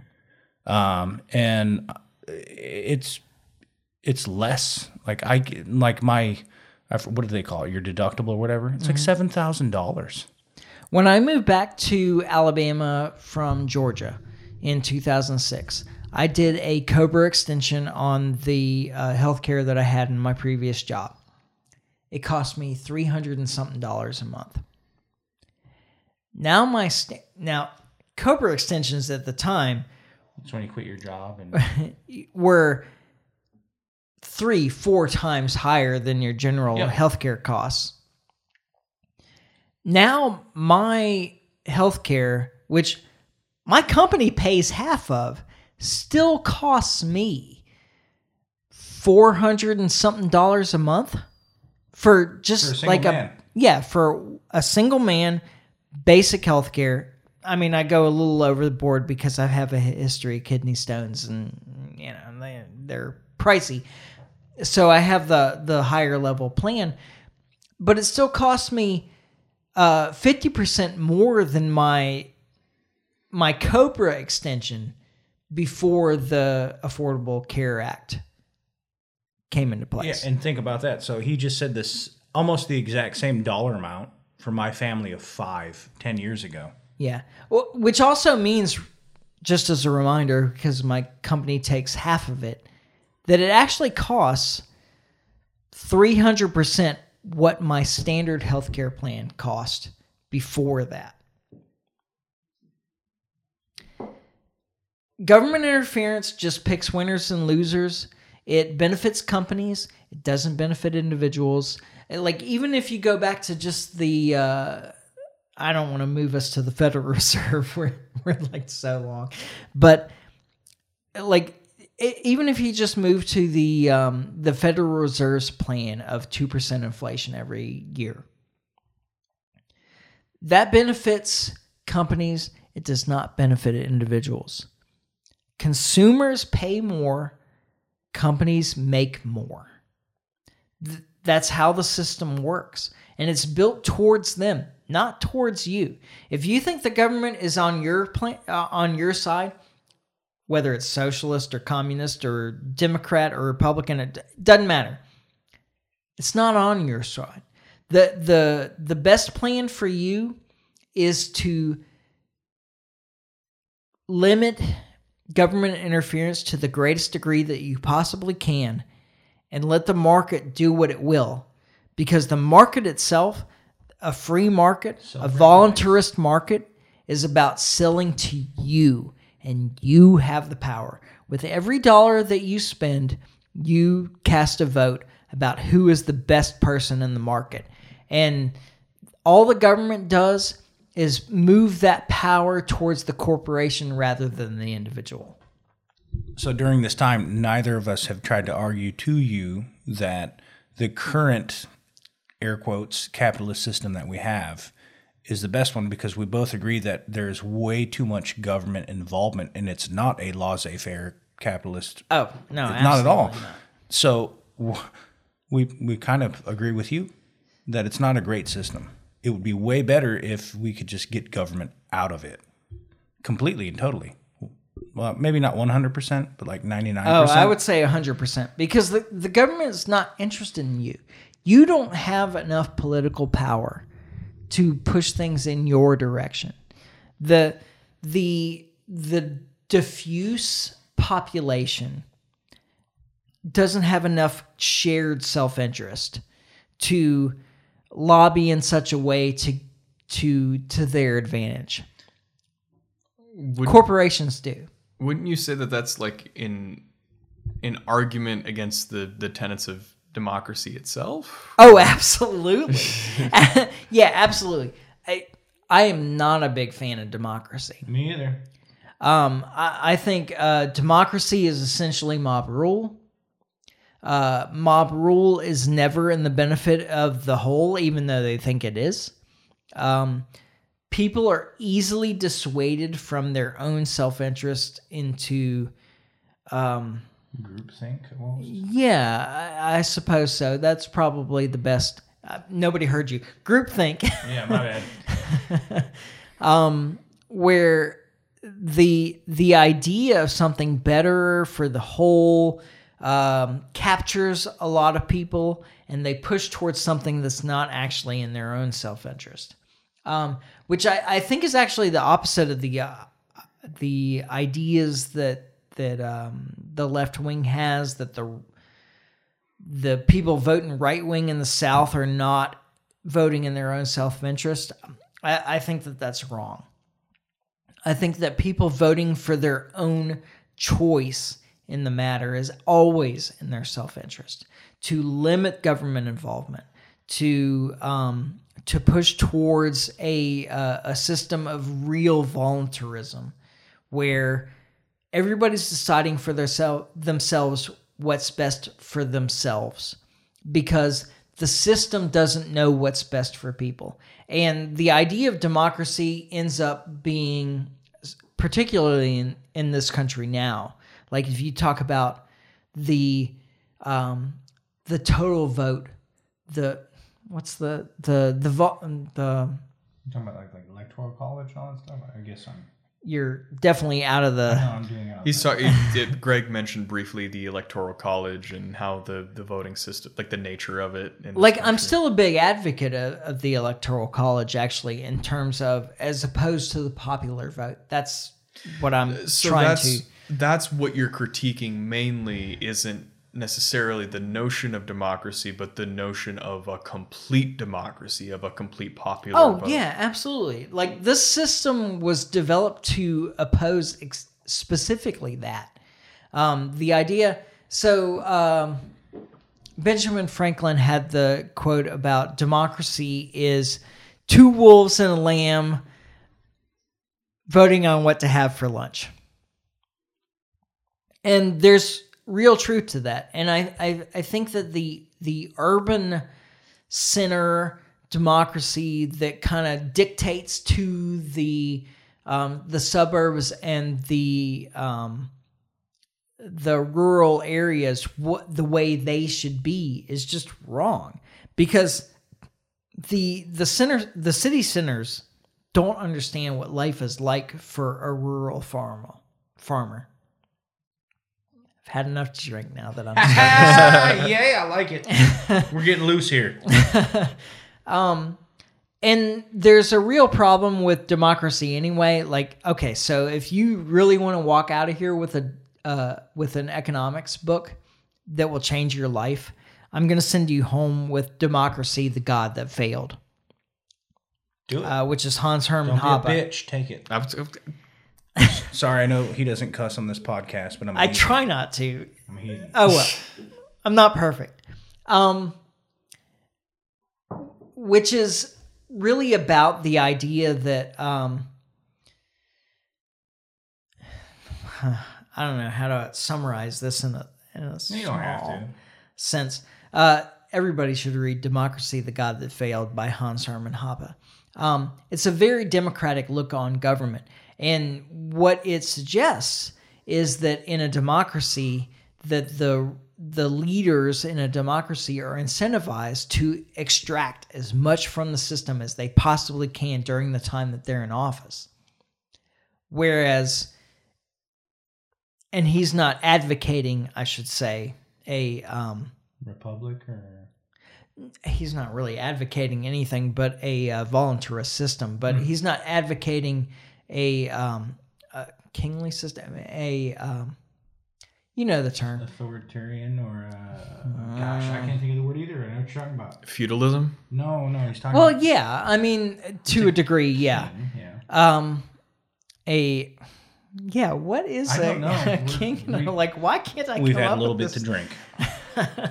Anyway, he's not advocating a feudalist system or what have you, but he is saying that in a feudalist system, that the leader is incentivized to grow the wealth for posterity. For the people. Well, no, for his son and his so forth, but it grows the wealth for everybody. It's again that idea. Yeah, but what happens if they didn't like him back then? They fucking killed him. That did not happen very often. Yeah, definitely gonna have to mark this explicit now. Thanks for that. Just cut that part out. I don't do that.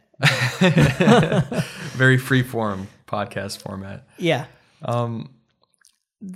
So I guess if we were going to round everything off, maybe come to some sort of conclusion. Are you trying to finish this podcast? He's been trying to finish it for the last 32 minutes, and I'm just keep trying to egg it on. If we're going to come to a point to this, then I suppose so. You would reject just the notion of like a full mob rule democracy.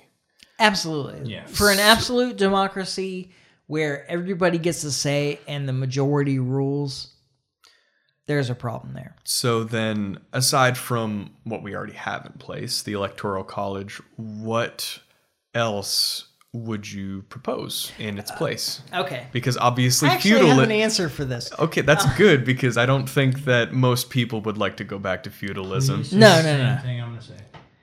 Go ahead. You go first. I like the idea of a ranked voting system because it's hard to beat.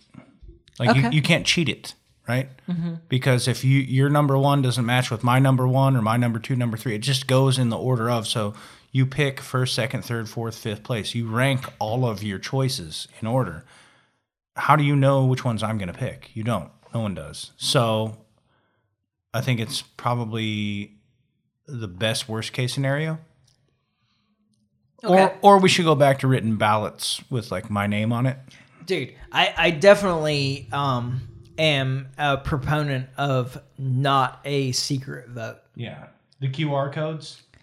I like the idea of you having to publicly support whatever your support is. A secret vote actually also creates the situation where you can't know if it's valid or not. Right. Like it can be easily manipulated with a secret vote because nobody can know what the total really was. It's the precarious situation of like you want people to be able to make their votes without reprisal. Yeah, exactly. Without scrutiny, without being able to. You said it perfectly. But like you said, it's also very hard to regulate that in the sense of like the validity of each vote. Absolutely.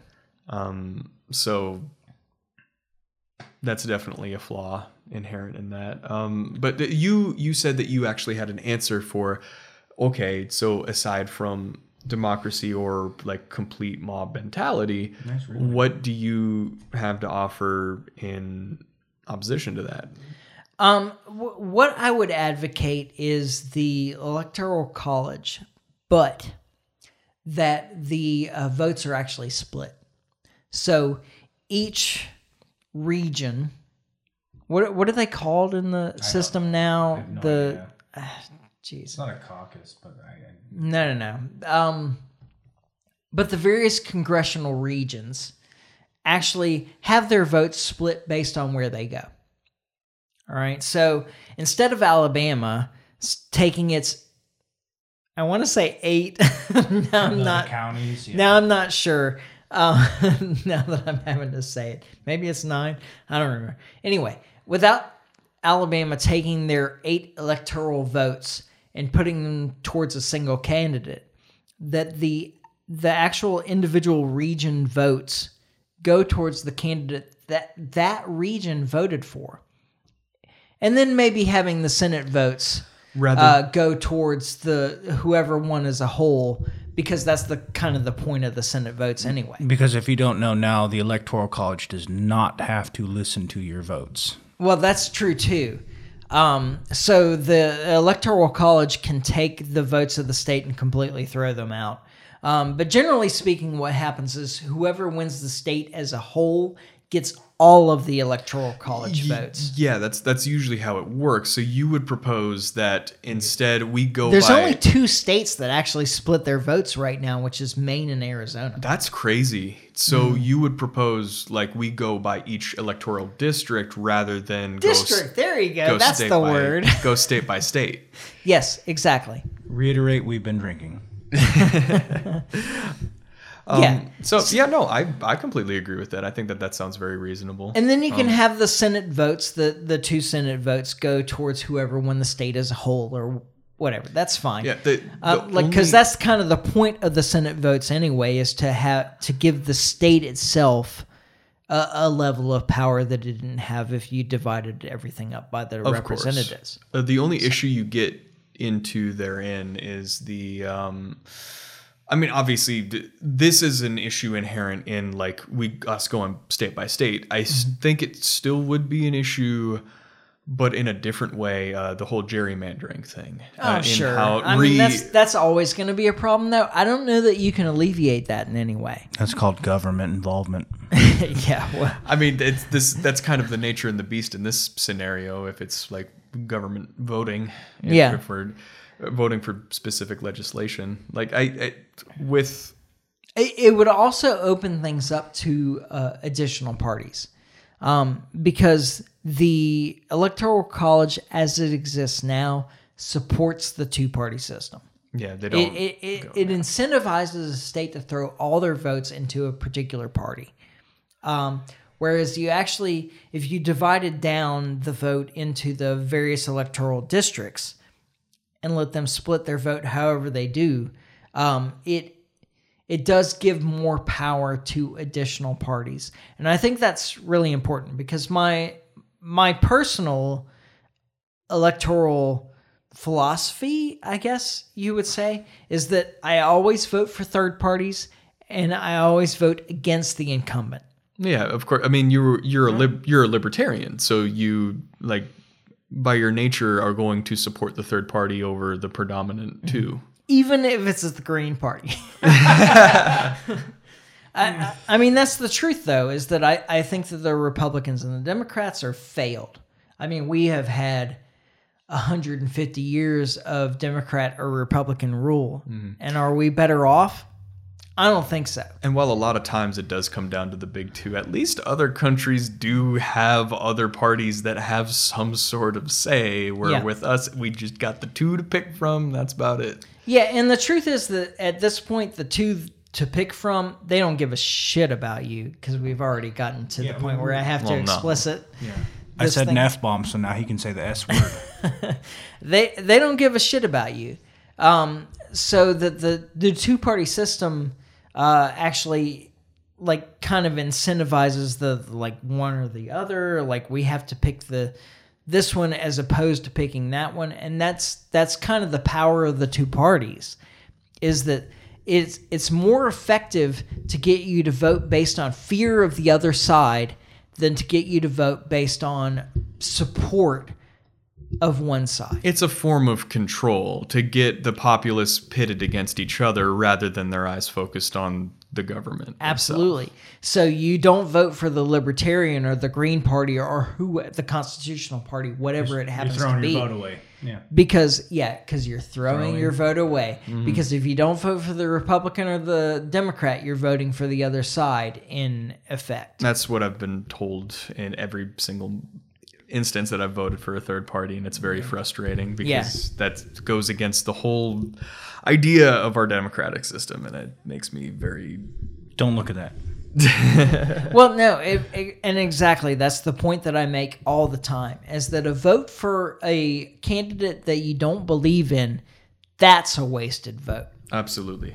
So you guys argued earlier well, you didn't really argue, but you both agreed that the probably one of the most influential in his power or presence or whatever you want to call it was Donald Trump.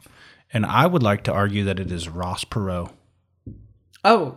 Yes, sir. Because why? Because why, Michael? He changed our voting system. Because he got in the debates. Exactly. He was publicly televised. I don't have much to say on this, so I'm going to go grab another drink. You guys can go ahead. All right, yeah. So, for those that don't know, I forget what the number is. I think it's like 15%. This is the Christmas Eve Spectacular. Christmas Eve Spectacular. Yeah, we've been imbibing and enjoying each other. We're all going to go after this, hang out with Mom. And drink more. Drink more. Somehow. Yeah, terrible idea. But so... I'm actually awaiting some deliveries. Oh. Specifically for today. So, Oh, nice. We'll see what happens. So what was unique Y'all about... didn't see anything at the door when you came in. No, did you? no, I didn't. Damn it. No. All right. So you're older than I am, and so you're probably more cognizant of. Like, I've heard of Ross Perot secondhand. I remember seeing him on TV, but I was like 10. So you were 14, 15, probably. Yeah. So his influence in like the way we vote changed everything because of why? Like, it's what? Well, the main thing that it changed is that the people that controlled the debates changed after him. But why is that important? It's important because it limits the points of view that you're allowed to hear. So if you're a third party, a libertarian, an independent, something else. Yeah, you're essentially eliminated from public debates. Nationalized television debates. You don't get to be a part of like anything on TV, and you're relegated to secondhand. And they keep changing the rules as you go along, so even if you meet their requirements, then they change the requirements. Yep. So that's why, like, for me, I like to claim that Ross Perot with his 15%, like, changed. That's a huge percentage. It is. Like, you think about it. And he paid for it himself. He paid for it, which means he's a rich guy, too, but whatever. I just like the idea of what he did. Like, he just pointed out all the things like, hey, here's why you should vote for me. These are all the things. I probably wouldn't have voted for him. I'm not, whatever. But, yeah, I that guy, to me, is...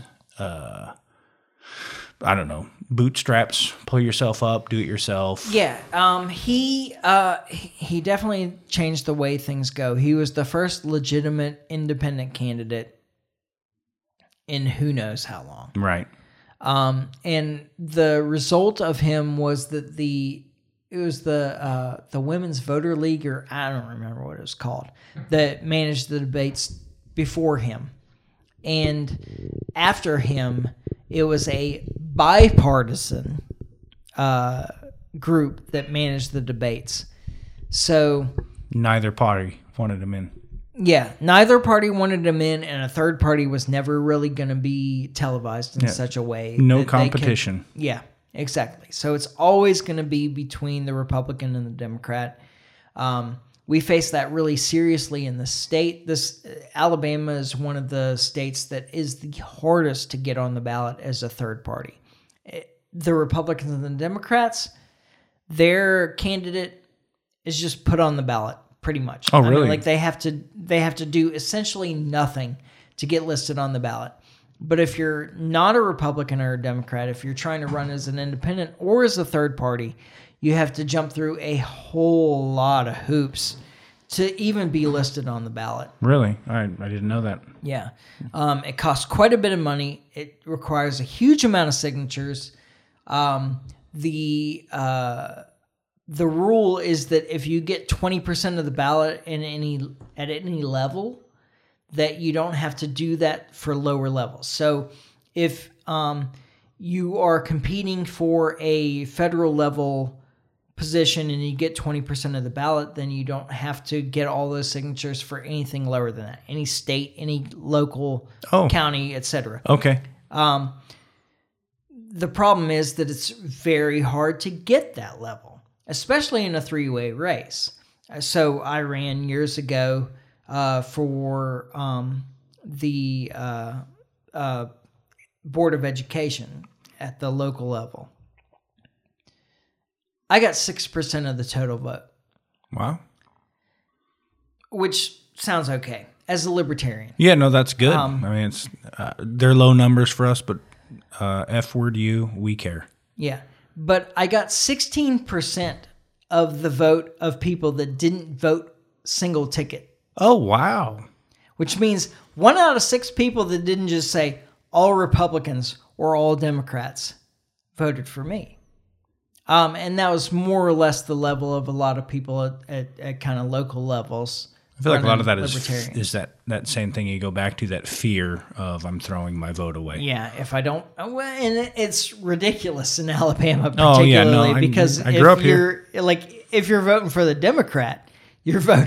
you're throwing your vote away in this part of the country. 100%. Yeah, you This might is as one well. of the reddest areas of the country, right down here. I live in Tennessee, so like when like the same way like when it was the night for the elections came out and California popped up, and it was just like immediately like, well, California is blue.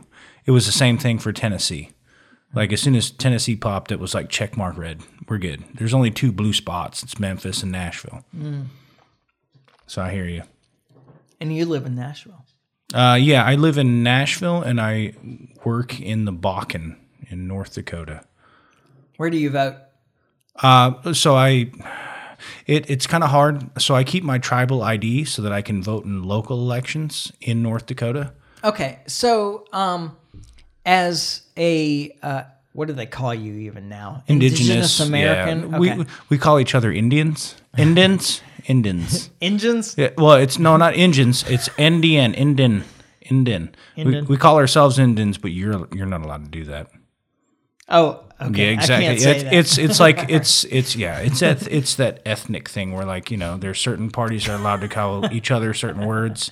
It's the same thing, but yeah. So Indians, Indians, indigenous. Indigenous is more of like a Canadian thing, Okay. Or First Peoples. We just call it Oh, Native. First Peoples is the Canadian. Super thing. Canadian. I always just say natives. Yeah, but so I like Indigenous Americans. Indigenous American sounds good. When Indians hear white people call us natives, we take it. It's like It's like the N word. It's like the N word, my friend. Oh yeah. Yes, sir. Oh, so you're native? That's what I hear. Other N word. That's what I hear every time. But yeah, so we have a similarly corrupt system there as well.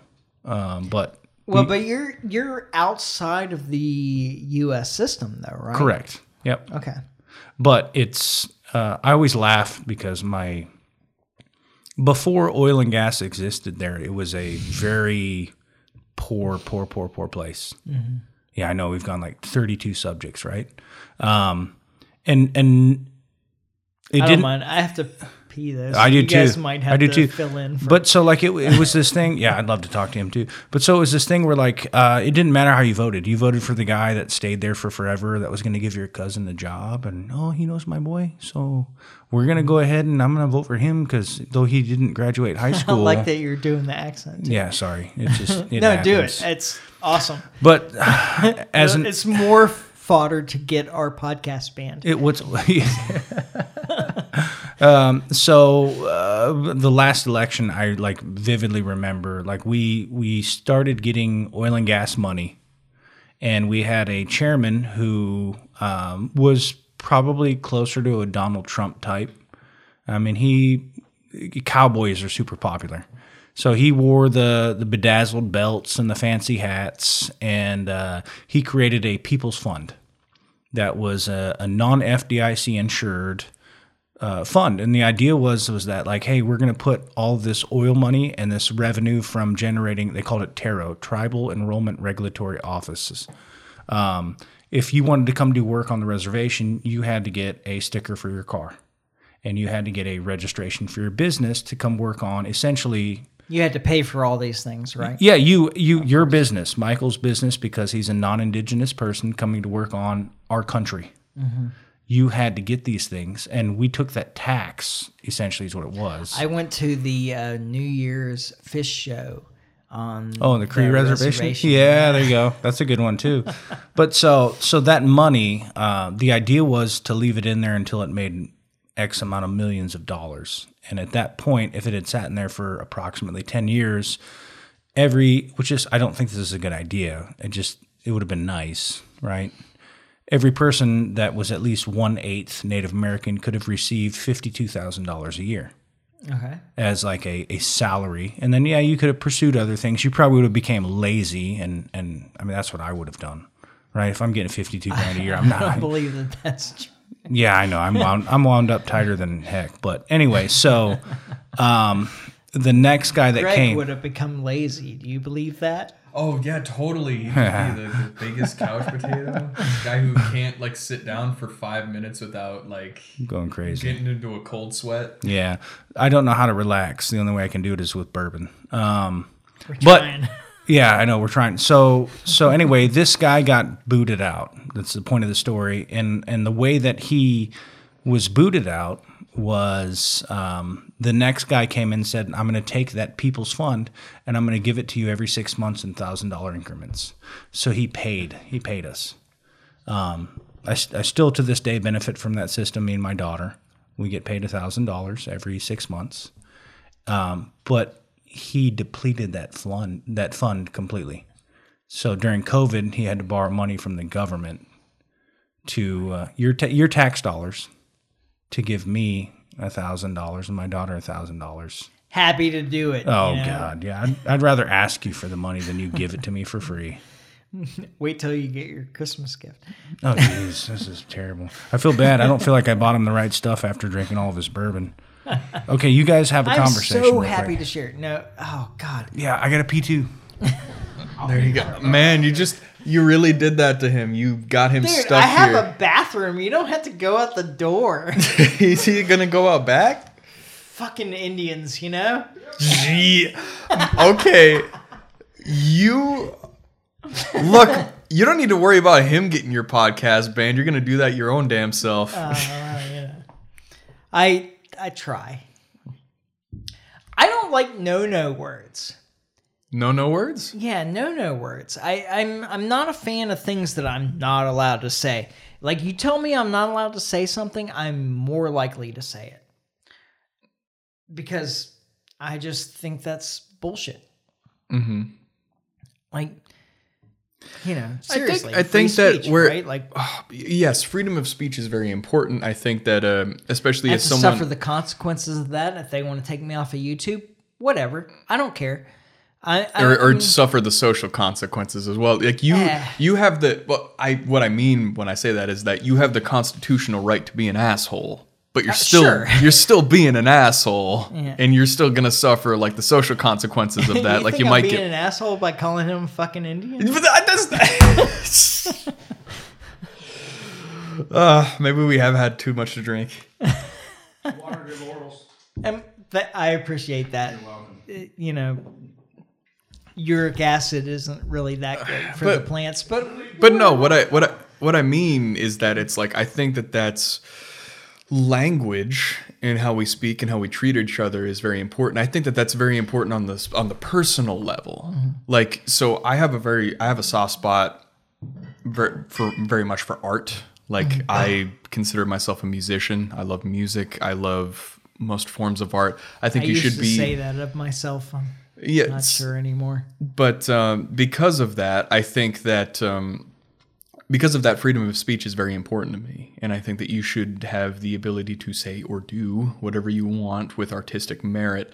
And I think that applies to anything, whether in regards to... If you take the art out of it, am I still allowed to say Yeah, but no. That's I'm explaining to you why that is important to me specifically, but... It's important in all regards.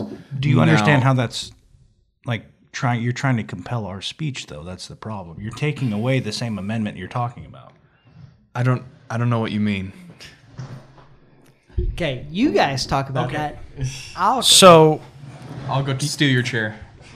Yeah, your argument, if you could repeat it again, I came in on the tail end of it, was that... No, you didn't come out in the tail. I was still making it. No. So you talked about like the artistic nature and like freedom of speech. And so my argument to you, though, is that like we had a conversation earlier about I met a person and I'm curtailing my speech. I'm catering it to this individual that I don't know and I don't care about.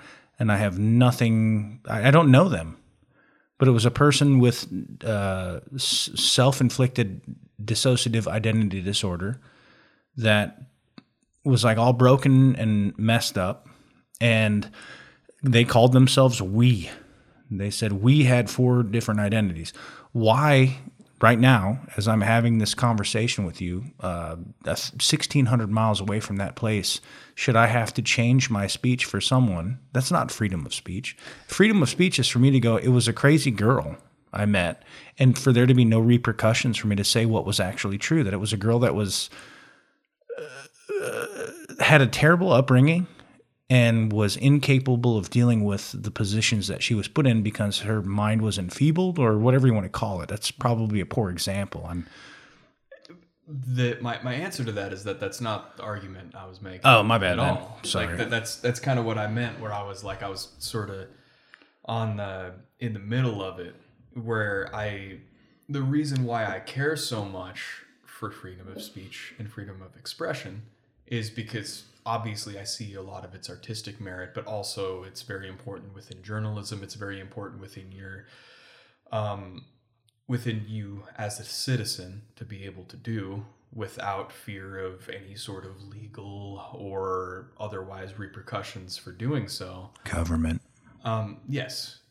Social repercussions, those are like completely like, yeah, that's people are going to react the way you're that they're not going to protected react. from that. Like, You're not. A dude might hit you in the mouth. That's what I was saying, is that it's like you have the constitutional right to be an asshole, but you're still being an asshole. That's not what I'm saying that you were doing, but like that's the argument that I was making. How do you feel about the canceling, though? Is that that's Sorry, I didn't mean to like sidetrack you again. Yeah, no. So to finish the argument that I was making is that I think freedom of speech and freedom of expression is incredibly important. You should be able to say whatever you are going to say, but I do think that, at least on the personal level, that there is no shame in like, because like, for instance, you would consider me and my sisters and my mother as part of your family. No, you are.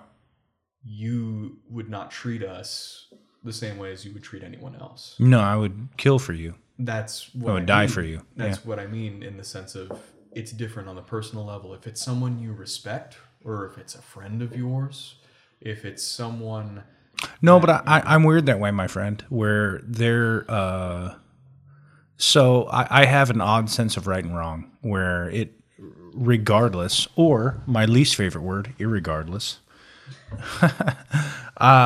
If you're wrong, you're wrong. I don't care. Like, my sense of right and wrong is so, like, I mean, so you know my family. Your best friend is my brother. And not to bring him into this or make it a big thing, but he's my blood, right? So should I make concessions for him? Do I? No, I don't. I would never. I won't do that. I won't do it for you either. I'm just saying. Like, oh yeah, he needs to. I forgot we have. We're back to sharing a microphone. Mike is back from his pee break. Thank you. I really appreciate that. Oh, I feel way better. I mean, you announced it yourself, sir. No, it's making concessions. Like the way that you say that is like, it's like, oh, I'm like holding something back, or I'm like, but I've never felt that way in talking to a friend. If someone, for instance, look, we're not going to get very too deep into the transgender topic or what. Oh, why not? The various opinions that we have into this. We are running. We've got unlimited time. Yeah, we're here. We don't have to be there till We're over 2 hours already. So Well, I also like Mike. I also don't want to get you into trouble. Oh, He's discussed trans before. yeah. This is not a new topic. But well, obviously, you know me. You know that me as a person and the way that I feel. I am. Tell everyone. I'm very. I don't care. I don't give a shit. I'm very. Can't hear you, Greg. Yeah. I'm arguing with this mysterious man off camera or off microphone. Yeah, off axis. Yeah. But Get more microphones. Actually, that picked up. Sorry, man. I only have actually 2 XLR inputs, so on the recorder? I've had transgender people in my life, people I would consider friends. Yes. Well, me too. People I would consider friends and people who I respect to a great degree. I respect their experiences, and I don't think that I am in a position to, like, that's not something that I'm like, I'm going to challenge you on that, because I think that their experiences are very valid. I think that... But why should they be able to challenge your position? It's not a... Why... What do you mean when you say that? So if by chance I run into one of your transgender people that you have a lot of respect for, and they to me they look like a straight up dude.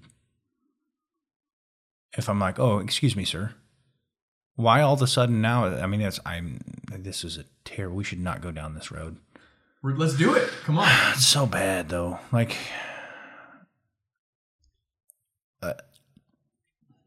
I'm not afraid. I don't know why you... Okay, I'm not afraid. It's like perception, right? Mm-hmm. The perception is what it is.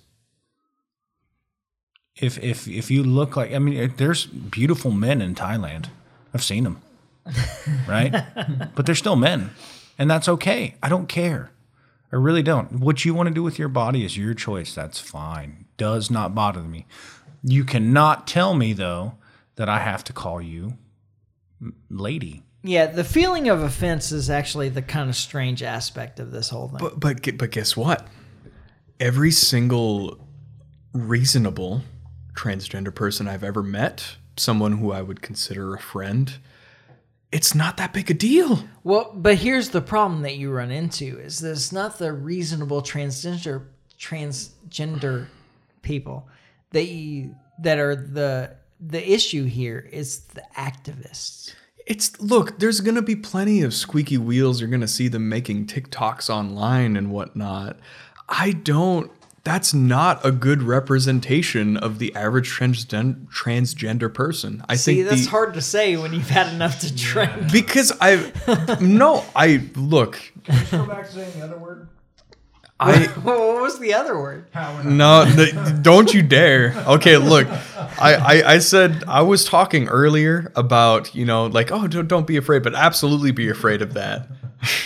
You don't want to get Mike to get pulled off of whatever streaming services he's on. Transvestite, is that the other word? No, we'll just stop. Let's just stop now. Okay, no, so, but no, like, it's honestly, in my experience, hey, we're talking about anecdotes now. Is most good use of the word. Yeah. Well done. I prefer esoteric.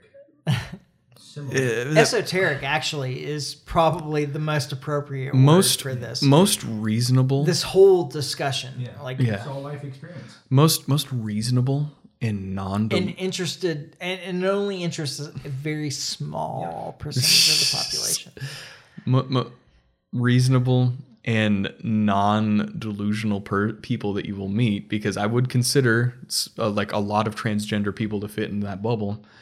They're just people. They're just people trying to find their own inner peace, trying to find their own way through life. So in terms of the esoteric portion of this, when I was in Switzerland a couple of weeks ago, the topic came up a couple of times with my cousin, who's an expat at this point.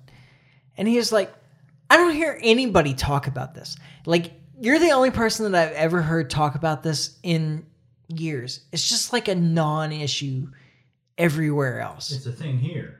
Yeah. And I was trying to explain to him, it's a thing here because people perceive it, rightly or wrongly, as an attack on their children.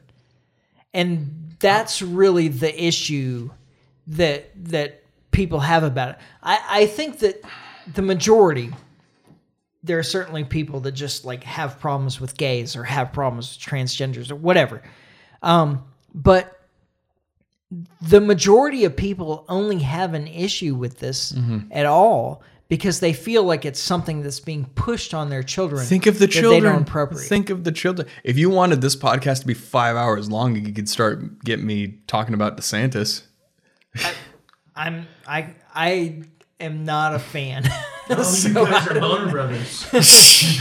I don't know. I mean, DeSantis issue is primarily his time as a JAG and down in Cuba. Oh, Cuba. You know, with like I'm supporting the various arguments that we have for torturing the people that are in Guantanamo and you know whatever. It wasn't torture, it was enhanced interrogation, Michael. Right, whatever we want to call it. I was in the Marine Corps at this time. It was enhanced interrogation. Enhanced interrogation, which many studies have shown doesn't work really great because people will say whatever they can to not be tortured. I went through it in SEER school. It wasn't that bad.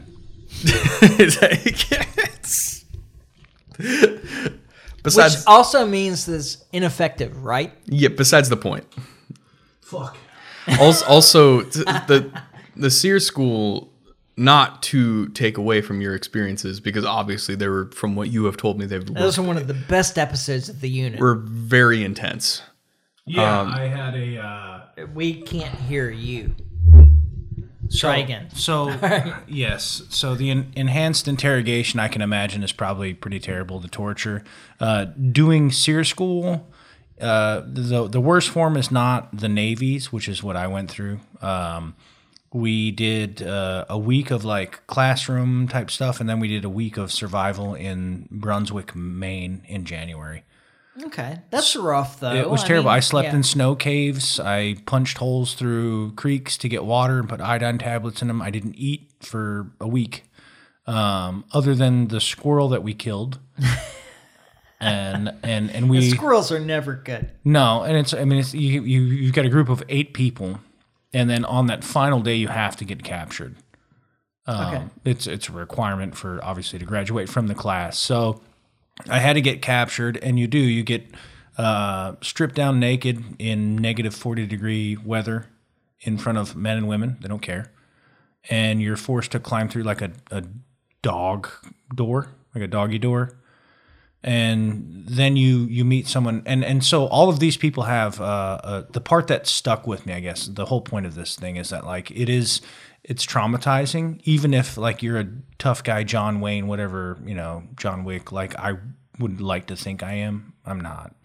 We all pretend to be what we're not, right? So, long story short, they all spoke with Russian accents or like Eastern European Russians. Yeah, everyone, they sounded like they were Russian, and That's hilarious. They kept you awake. They beat you. It was always open-handed. They picked on the women. When was this? 2002. Why didn't they speak with Arabic accents? I don't know. I didn't ask It them. seems like they should have at the time. Probably. The military in general is very slow to pick up on current trends anyway. It's not bad. So, yeah. So they beat us. They slapped us around. Like, you had to sit in certain positions. And, like, the whole idea was to resist against this thing. Like, they wanted you to sit a certain way. They wanted you to do a certain thing. And so it was like that silent protest of, like, where you're kind of doing what they want, but not. Anyway, they did do, I was modified waterboarded. It's not the way they do it with like the towel. It was like a hose in your face. They just put a hose underneath your nose and then poured the gallon of water. That still sounds pretty shitty. It's pretty terrible. They would put you in a box cross-legged and you had to like sit. Back in the day, we called it Indian style, which I'm allowed to say because I'm an Indian. You would sit. But I'm not. You're not. Yep. You have to say. You have to say. Trying to set the boundaries. Yeah, you got to say crisscross applesauce. So you would sit Indian style in this box, and they would fold you forward at the hips, and then would beat the hose and ask you to say off your number because we were all given tags like the Jews back in the day. So I was war criminal number 62. It's stuck in my brain forever. But I always said I was... 62 isn't even a good number. It's not. It's a terrible number. I'd rather be 9. That's a good number. It's a good number, right? So I said prisoner of war number 62, and they would beat me every time I said prisoner of war instead of war criminal. But they sit you in that box so long that you can't feel your legs, and so they drag you around. And then you're physically abused. You're forced to stand on the American flag and wipe your feet with it and whatnot. Anyway, at the end of it, like you go through this, it feels like it's 3 days, but it's only 24 hours. And you have this ceremony where they make you salute. And what's weird is that like the way they had us salute, the way they taught us to salute was with your fist over your heart. And they take this picture of you when everyone in that unit does it. And how are military members, how do military people salute the American flag? You do it with, like a salute. With an actual like tip of the hat, the old English homage. Every single person did the hand over the heart, and they took pictures of us and showed us later that like, hey, you can be manipulated. I guess That's probably an important lesson. Yeah, long story short, the thing that messed me up was, and I didn't think it did during the time while I was doing it, I went and watched Super Troopers. Okay. It came out in the movie theaters. Mm-hmm. Everybody had a Russian accent. In Super Troopers? The servers, I went to a KFC, I went to different restaurants. It's like that, I hate saying this word, traumatized. So I got like, it's PTSD is a real thing. I don't have PTSD, but like that was like a mini thing where like everyone it's definitely a thing. I'm actually signed up to a webinar about PTSD in like early January. Yeah, so I imagine I feel for those guys that like saw their brothers dies, and I didn't deal with that, but like just that 1 week of like waking up to AK-47s going off and like fake Russian being spoken, like I watched television, I watched Super Troopers. Everyone had a Russian accent, and it was so weird to me. I thought it was just me, and then I posed Meow? that. I posed that question in the class the next day, like it was our like we're leaving this class. And I said, hey, so yesterday everyone had a Russian accent. And they said it's a normal thing. Like your brain gets jacked up in that way. You get traumatized where, oh my God, I just said it. Traumatized. You did. I did. I mean, Nobody can hear you. Brandon said traumatized too. Bad news, Brandon is unheard. We'll give it back. What's the next question? What's the next question? Well, geez, what were we talking about? We were talking about transgender stuff. Oh, okay. And how Fighting over the microphone. No, we're not fighting over it. So I am the only person in this room that has kids. And you'd mentioned several times about like the whole whether it's perceived as real or not, or like Okay, here's my thing about transgenderism. If we accept gender dysphoria as an actual psychological disorder, which I think it is. Yeah, fine. I'm good with it. I certainly accept gender dysphoria as a legitimate psychological disorder. Me too. Why is it the only, as far as I know, psychological disorder where the treatment of it is lean in? Let's change everyone else's perspective and just like, I don't like if I go to the psychiatrist with a problem of you mean your problem? Yeah, with the my problem you have with yourself. Yes. Okay. Yeah. Exactly. No, I was just wondering. With my problem, I don't know why we're making this about me. I was really trying to avoid that. I didn't mean you actually had a mental problem, Mike. I'm sorry. No. I do. We all do. If we go into the psychiatrist with my particular problem of obsessive compulsive disorder, the psychiatrist is not okay. This is how we intensify your problem, but deal with it. Why is gender dysphoria the only one that we do that with? Brandon would like to speak because he looks super excited. Hi, it's me. I have the microphone now. I would go as far as to make the argument that the gender dysphoria diagnosis doesn't matter. What do you mean? I would go as far as to oh man, my raging liberal is going to come out now. It's going to be great. So awesome. I'll have a lot to say, I'm sure. Oh, I'm sure. So obviously there is a difference between sex and gender. Gender is the perception. That gender is the societal impact Rules. on It's the societal rules. exactly Okay. where sex is like just the what's between your legs. It's the chromosomes, actually, because it's not necessarily just between your legs. Yes, because the and XY that- thing is different from the XX thing, and it doesn't always show until you're like a teenager. Not only that, but also another big argument for people who are non-binary or transgender is the fact that there's a lot more combinations than just XX or XY. There's a lot more. There's XXY. Yeah, there's That's it. There's 3. no, there's more than that. There are a few different combinations that can happen. Why, bro? Impossible. The point is that intersex people exist. Yeah, but that's okay. So intersex people is an XY with a genetic defect that doesn't present the Y part of the chromosome connection until later in life. That's not the only way that it can present itself. There's other different versions of intersex that exist. And What are they? Want to know? you want to know? You want to get me to like Yes. pull out the book? Describe them if you're describing them. I mean, you're defending it, so describe them. I'm being a dad. I know what you're doing. No, the point I'm trying to make is that no matter what, for intersex people who don't fit comfortably between the two gender norms that we have within our society, they have that struggle to go through that most people don't have, where it's like, okay, how am I going to present myself? How am I going to carry myself? See, this is a point where I disagree. I think that everybody has that struggle.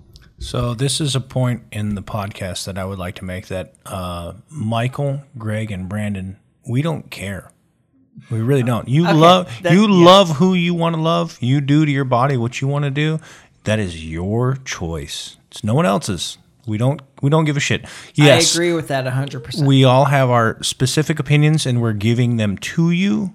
We're not saying that that's how you should feel or anyone else should feel. We're just discussing how we feel. Thank you for keeping us monetized. Yeah, this is specifically a bunch of cisgender people talking about what they feel about something that they have no experience in. Like, please keep that in mind. Okay, so it depends on how you define experience again. Okay.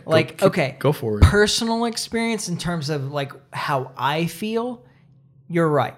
But I have been connected in one way or another to a bunch of people who have... I love you. Does that make me gay? Please continue, Michael. I have been connected in one way or another to several people who have not fit into the gender binary by their own definitions. Yeah, Like I have had many friends who were transsexual, and I don't give a shit. Yeah, it's Like the human. do what you want to do. I think that the problem that you run into in the U.S. right now is the perception, real or not, that the ideology is being pushed on people that are young, that are too young to make these kind of decisions. And there was a girl that I dated years ago who had a daughter who was gay. I mean, like, that's really the answer. She was gay. And she had been from very early on. So be it. Yeah, you can tell when they're young. Yeah, she rejected her first marriage proposal when she was very young. Anyway, the push that was being the push upon her was that she wasn't gay. She was actually a guy in a girl's body, and there's something needed to be done about that. And like even this girl that I was dating who was very left wing was like, No, and let me go ahead and clarify my stance as well. Like, I absolutely believe that inalterable and irreversible surgeries and procedures like that on minors are unethical no matter how you stretch it.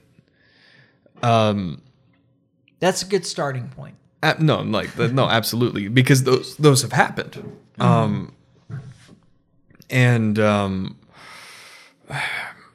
There's all sorts of different cosmetic surgeries that exist. I'm not a fan of them just kind of across the board. So I'm not a great person to argue for sex change procedures or things of that nature. But I will always... You look angry every time I pour your bourbon. I will. No, you didn't put ice in it, right? No, I'm not a fucking... All's well. That you've done it before, sir. Test. No, so Also had a pinky in my butt.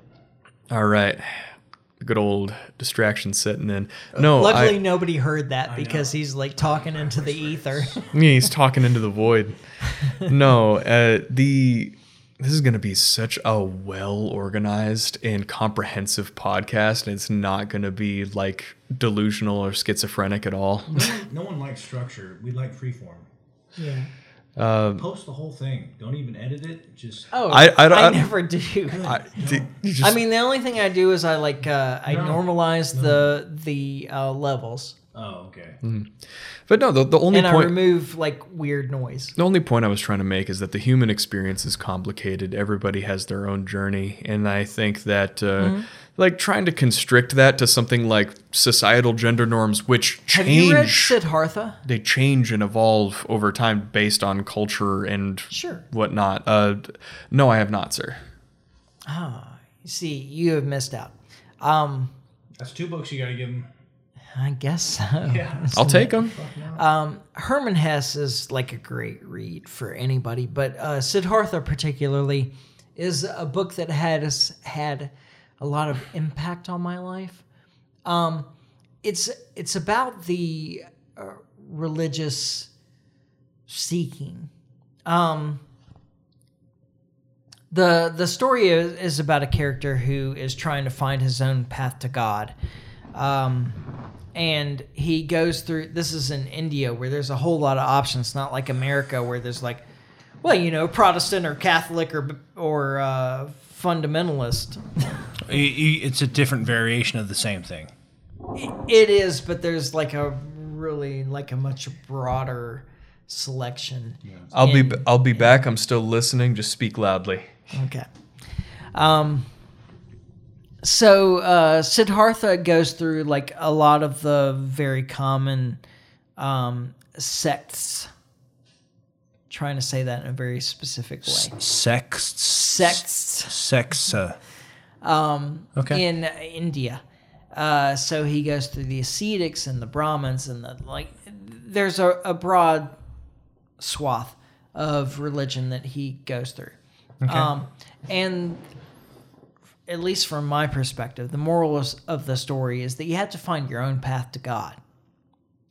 Right? Yeah. There's a lot of paths, and people can kind of point you in the right direction, but you have to find your own way. Yeah. It's your journey. It's a personal journey to God. 100%. Right?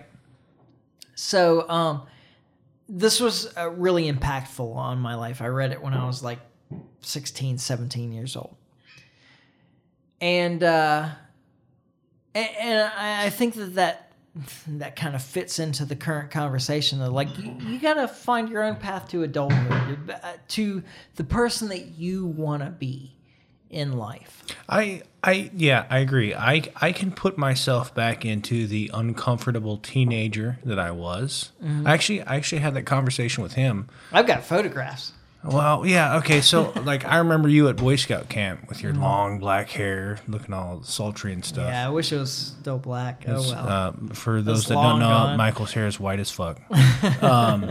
But so, like, there was a very impactful moment in my life that happened about like half a mile from here, and it was between me and your brother. And it was the day we decided not to be nerds anymore.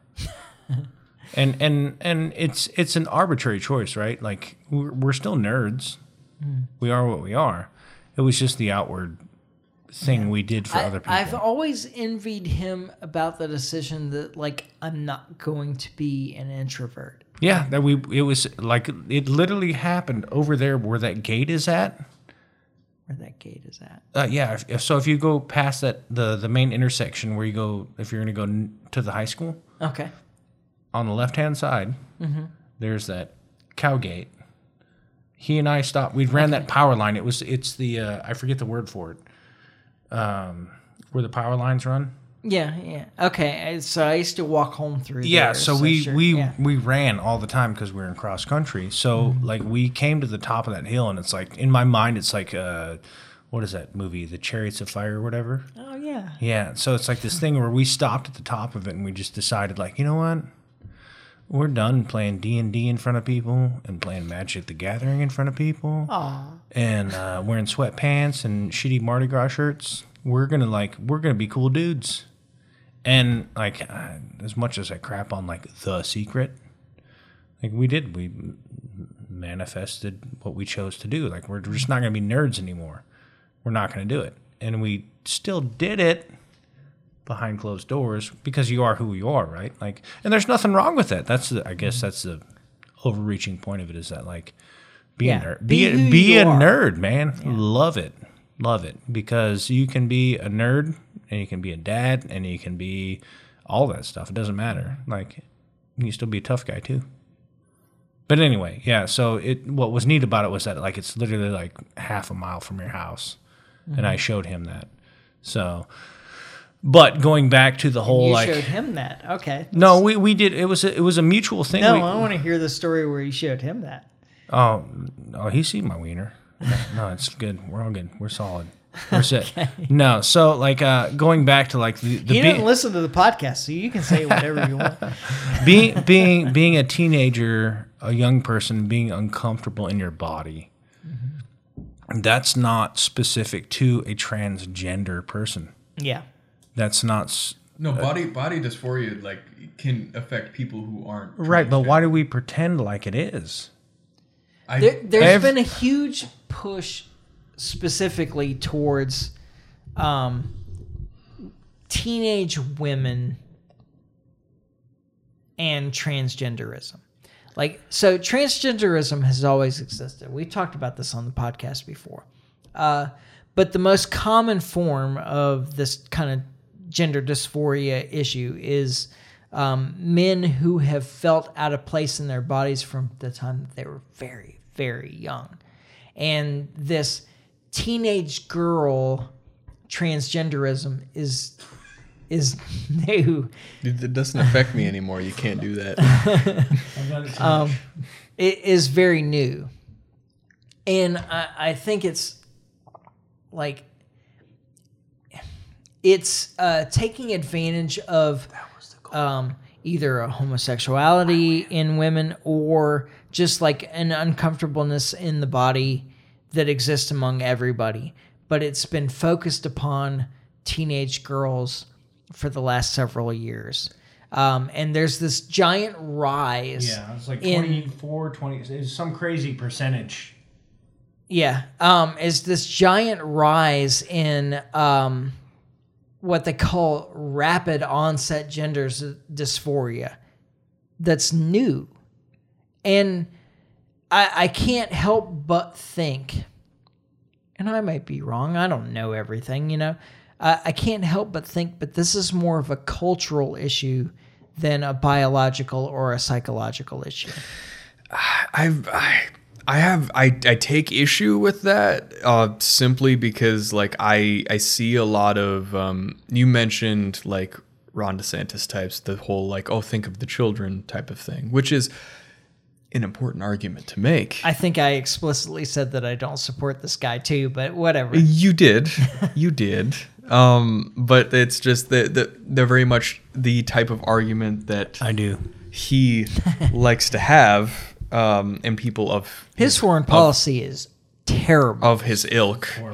He's, it is very much, it goes back to the same. It's not always a logical fallacy. It's not, because thinking of the children is very important, but it's also a scapegoat very often. Like, at what point should you really be talking about sex with children? When they go through puberty. Sex and sexuality. Just before they go through puberty, that's it.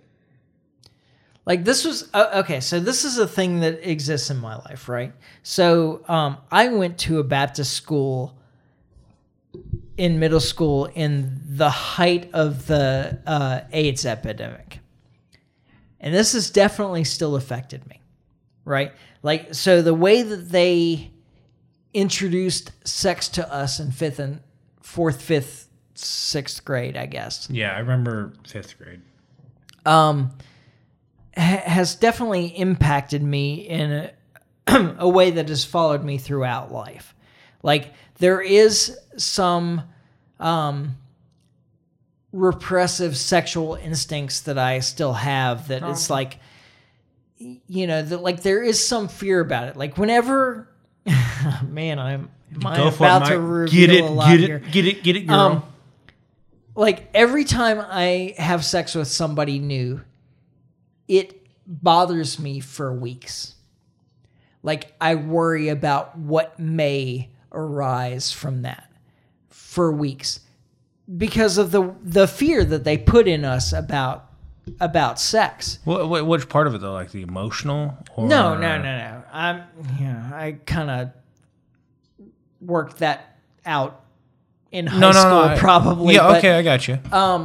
But like just the concern about health issues. Oh yeah, because we're all gonna get gonorrhea and chlamydia, and syphilis. Yeah, exactly. So for like weeks after I have sex with somebody new, I'm concerned about that. Like, oh my god, I remember being in what's going to happen? I remember being in school and they lied through their fucking teeth. Like when they talked to us and they gave us sex ed, where they're just like, "Oh, all of these crazy different things can happen to you. It doesn't matter if you wear a condom. Yeah, it doesn't matter." I went to a Baptist school. Think about that. I bet for a it was moment. probably much worse. I'm Yeah. sure it was much worse. But it's like I remember being given all of that false information and having so much paranoia. Well, about and it. think about like the truth is that those seeds grow, like that I cannot escape those ideas, even at 47 that I am now. Like it still affects me.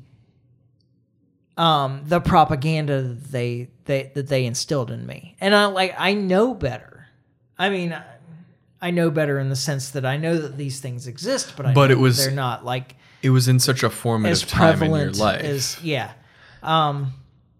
And so, and I think that that's affected like several things about how I approach relationships and sex in general, even to this day. And because of that, that's kind of where you're taking that view of like transgenderism as it relates to young people, because you're impressionable. Well, I mean, that's part of it. Is that exactly the prevailing social norms. The prevailing social norms do have an impact on your perception of these things, and that the existence of gender dysphoria being primarily male but not exclusively, and starting very early in life, is age old. This has existed for a long time, but this rapid onset gender dysphoria is a new thing. It leads me to believe that it's more of a cultural issue than an actual psychiatric, psychological, or biological issue. Why do you disagree? I don't disagree with him necessarily. I do believe that there is there's so many cultural issues that are going on at this present moment. But the way that I see it is that I think that honestly, if I'm damn, you took that as a sign to go get me more. We're gonna have to end this before he starts saying slurs on air. We're like almost 3 hours in too. Yeah, but no, it's the way that I see it in the way that it affects me emotionally, because I'm not a straight person. I think most people would consider me queer. What does that mean to you? Queer is just a big old umbrella term. Big old umbrella term that they use to describe anyone who's not like straight or cisgender. is just a big old umbrella Okay. term you can use for anyone who's like that. And because of that, I will admit I have a lot of emotional commitment to these issues, and I have had a lot of friends. Not my place to speak. Okay. Yes, I've had a lot of friends who have fallen into those categories. So I feel a lot of anger when it comes to certain people, politicians, governmental people who, hey, if I want to... Can I ask you this? Between the two of us right now. So... You're like barely on axis. So I'm barely on axis. Okay. So I'm trying to interrupt you, and I apologize for it. So I teased you your entire life because I knew your entire life. Do you think I care? No, because I trust you and I know you. Okay. So my question to you is like, I guess, like as a parent or as a person, do you think I give a shit who you love? He's shaking his head no, because I don't.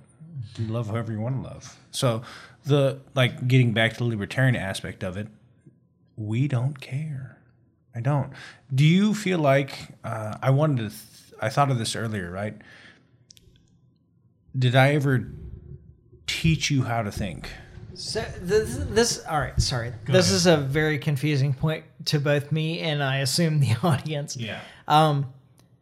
Are you gay? Are you bisexual? Are you like where? How do you classify yourself? I guess in terms of sexuality, not just like gender. To be perfectly candid, I would consider myself to be bisexual. Yeah, maybe some people would see me as pan, some people would see me as whatever. What the hell does pansexual mean? Fucking know. Hey, it's a whole fucking rabbit hole. I could be with you here all day. Okay. I mean, we're almost 3 hours in. I don't have a problem with this. It's I say bisexual because I live in the South and most people understand what that means when I say that. Okay. I mean, pansexual means that you're like into non-human. That's not exactly what it means. It's okay. Well, okay. Please explain to me. Okay. You want me to go through this? Pansexual just means yeah. Okay. What do you like, sheep? Okay. No. No. So, pansexual is sort of an umbrella. Pansexual kind of falls under. Changing on you. Pansexual kind of falls under the bisexual umbrella. Basically, what it means is okay. So, bisexual. What does that mean? It means that you can be attracted to both genders. Mm-hmm. Oh, so only two genders exist? I'm sorry. No, that's an important point. I think. Right? I don't know. I just thought I'd point that out for a second there. One millisecond. Like whether you identify yourself bisexual with one or the other, really, there's just two, right? No, you don't have to answer that. Don't listen to me. Yeah. Okay. Yeah. I'm not trying to. We deal with one topic at a time here, otherwise my fucking head's gonna explode. Okay. Like fucking 480 people in this room. So, over pansexual kind of falls under the umbrella. A lot of people see it different ways too, where it can be like hanging in there. Yeah. I have this eyelid issue where I'm like tearing all the time. Yeah. So mine twitches constantly. Pansexual. So you can. Not only is it like you aren't just attracted to both genders, you can have the ability to be attracted to transgender people, have either they're one side. Gender or the other. Though, Yeah, right? and then there's also pansexual. From what I understand, leans more towards the personality. You are attracted to both genders in the sense that you aren't attracted so much to their body as you are to who they are as a person. That just sounds like teenage confusion to me, honestly. I mean, like, no, I'm not trying to diminish this in any way. Yeah, I understand. There was a time in my life where there was a real confusion about,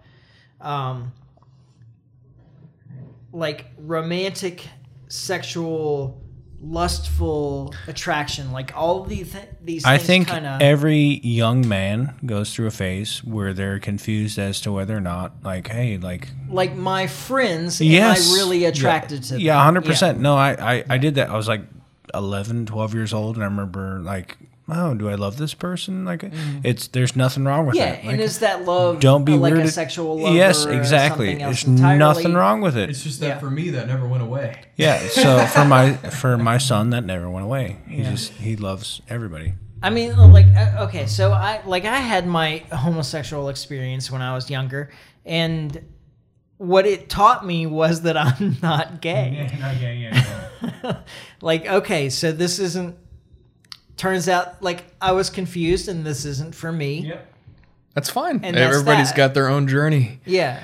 No, it's and obviously too, like, everybody's got different like spectrums of it too. Like some people, like, well, because when you come to love someone too, like when you come to really care for someone, who they are as a person is going to make them more attractive to you as well, on top of their physical attractiveness. There's got to be you can't like talk out there by yourself. I was trying not to like be disruptive. Part of the podcast. Just trying not to be part of the podcast. My whole point to that, like, yeah, okay, so you love somebody, but my point is that, like, instead of sleeping with them first, maybe you get to know them first, so you can figure out all of that stuff. Like, are we on the same page, or do we have the same things? Are we the same person? Do we have the same chi, whatever you want to call it? I don't know. Are we going along the same path? Are we the railroad tracks headed that way? Yeah. Well, but it's weird what sex can do to your attraction to somebody. Her name was Jessica, and it ruined my life. Jessica. Yeah, you remember her. Yeah. No, I mean, absolutely. it's- Like, I absolutely agree with you. No, like, I do think that it's important to see if you have chemistry first, and then, you know, like, but sex is also an important part of that. I don't think you should,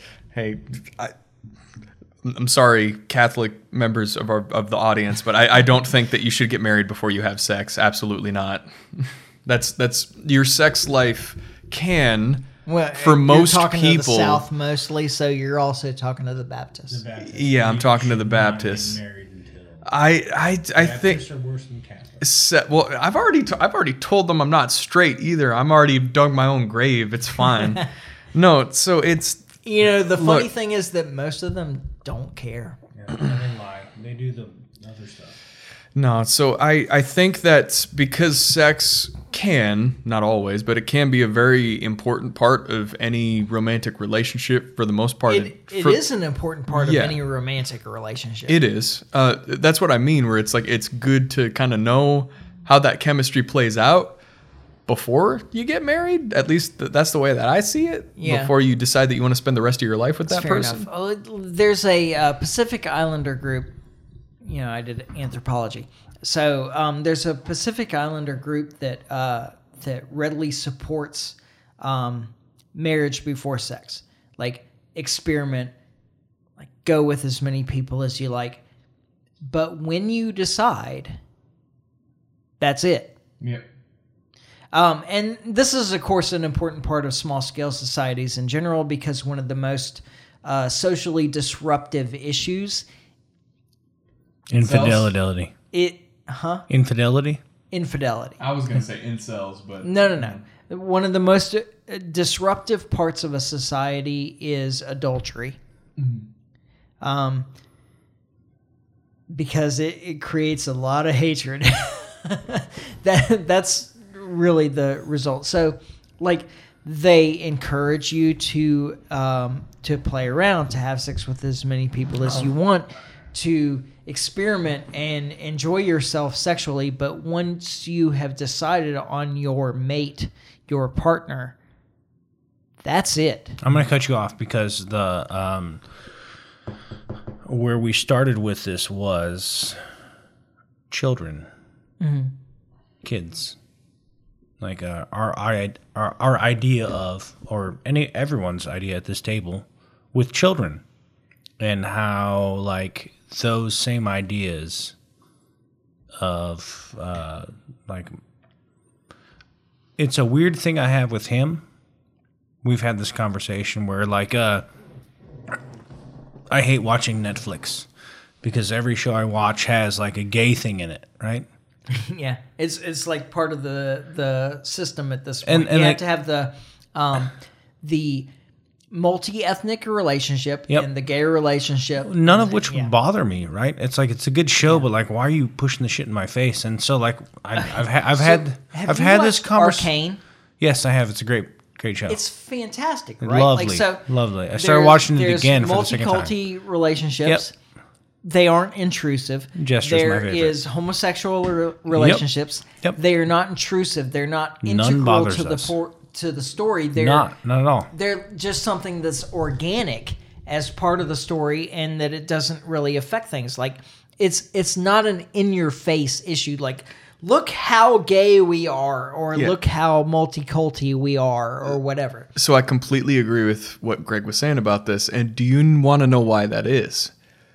It is because on one aspect of the where you feel like they're shoving it in your face, on one aspect, that is people trying to pander to a crowd insincerely. Yeah, it's And about don't tell me what I'm supposed to think. Just tell me a good story. Which, like, it makes me feel weird because I had plenty of queer people who I knew growing up who saw the most blatant, pandering, lowest common denominator homosexual romances, and I hated them, but they liked it because it was their thing, and they didn't see, at least at that time, didn't see many things that catered to them in that way. But I hate that because when you make a story, you should be focused on the characters and the struggles that they go through. The reason why Arcane specifically is so good is because the characters and their struggles are great. And the fact that they might be homosexual is it's incidental. It's a small piece of their character. Like the fact that there is like sexual tension between Caitlyn and the fact that there's sexual tension between Caitlyn and Vi in that show is important to their characters. The fact that they're both women is incidental. Right. Exactly. You've told disaster. You've told a story that is about characters that are interesting and round and full, and not tried to tell a story that is intended to express some particular political or social system. Well, because I don't mind a story that's got a political message as long as you're not being insincere about it, as long as you're not trying to pander to an audience. I don't appreciate it when it is injected into the story instead of a natural part of the story. That is exactly how I feel. Like I listen, I'm on your team.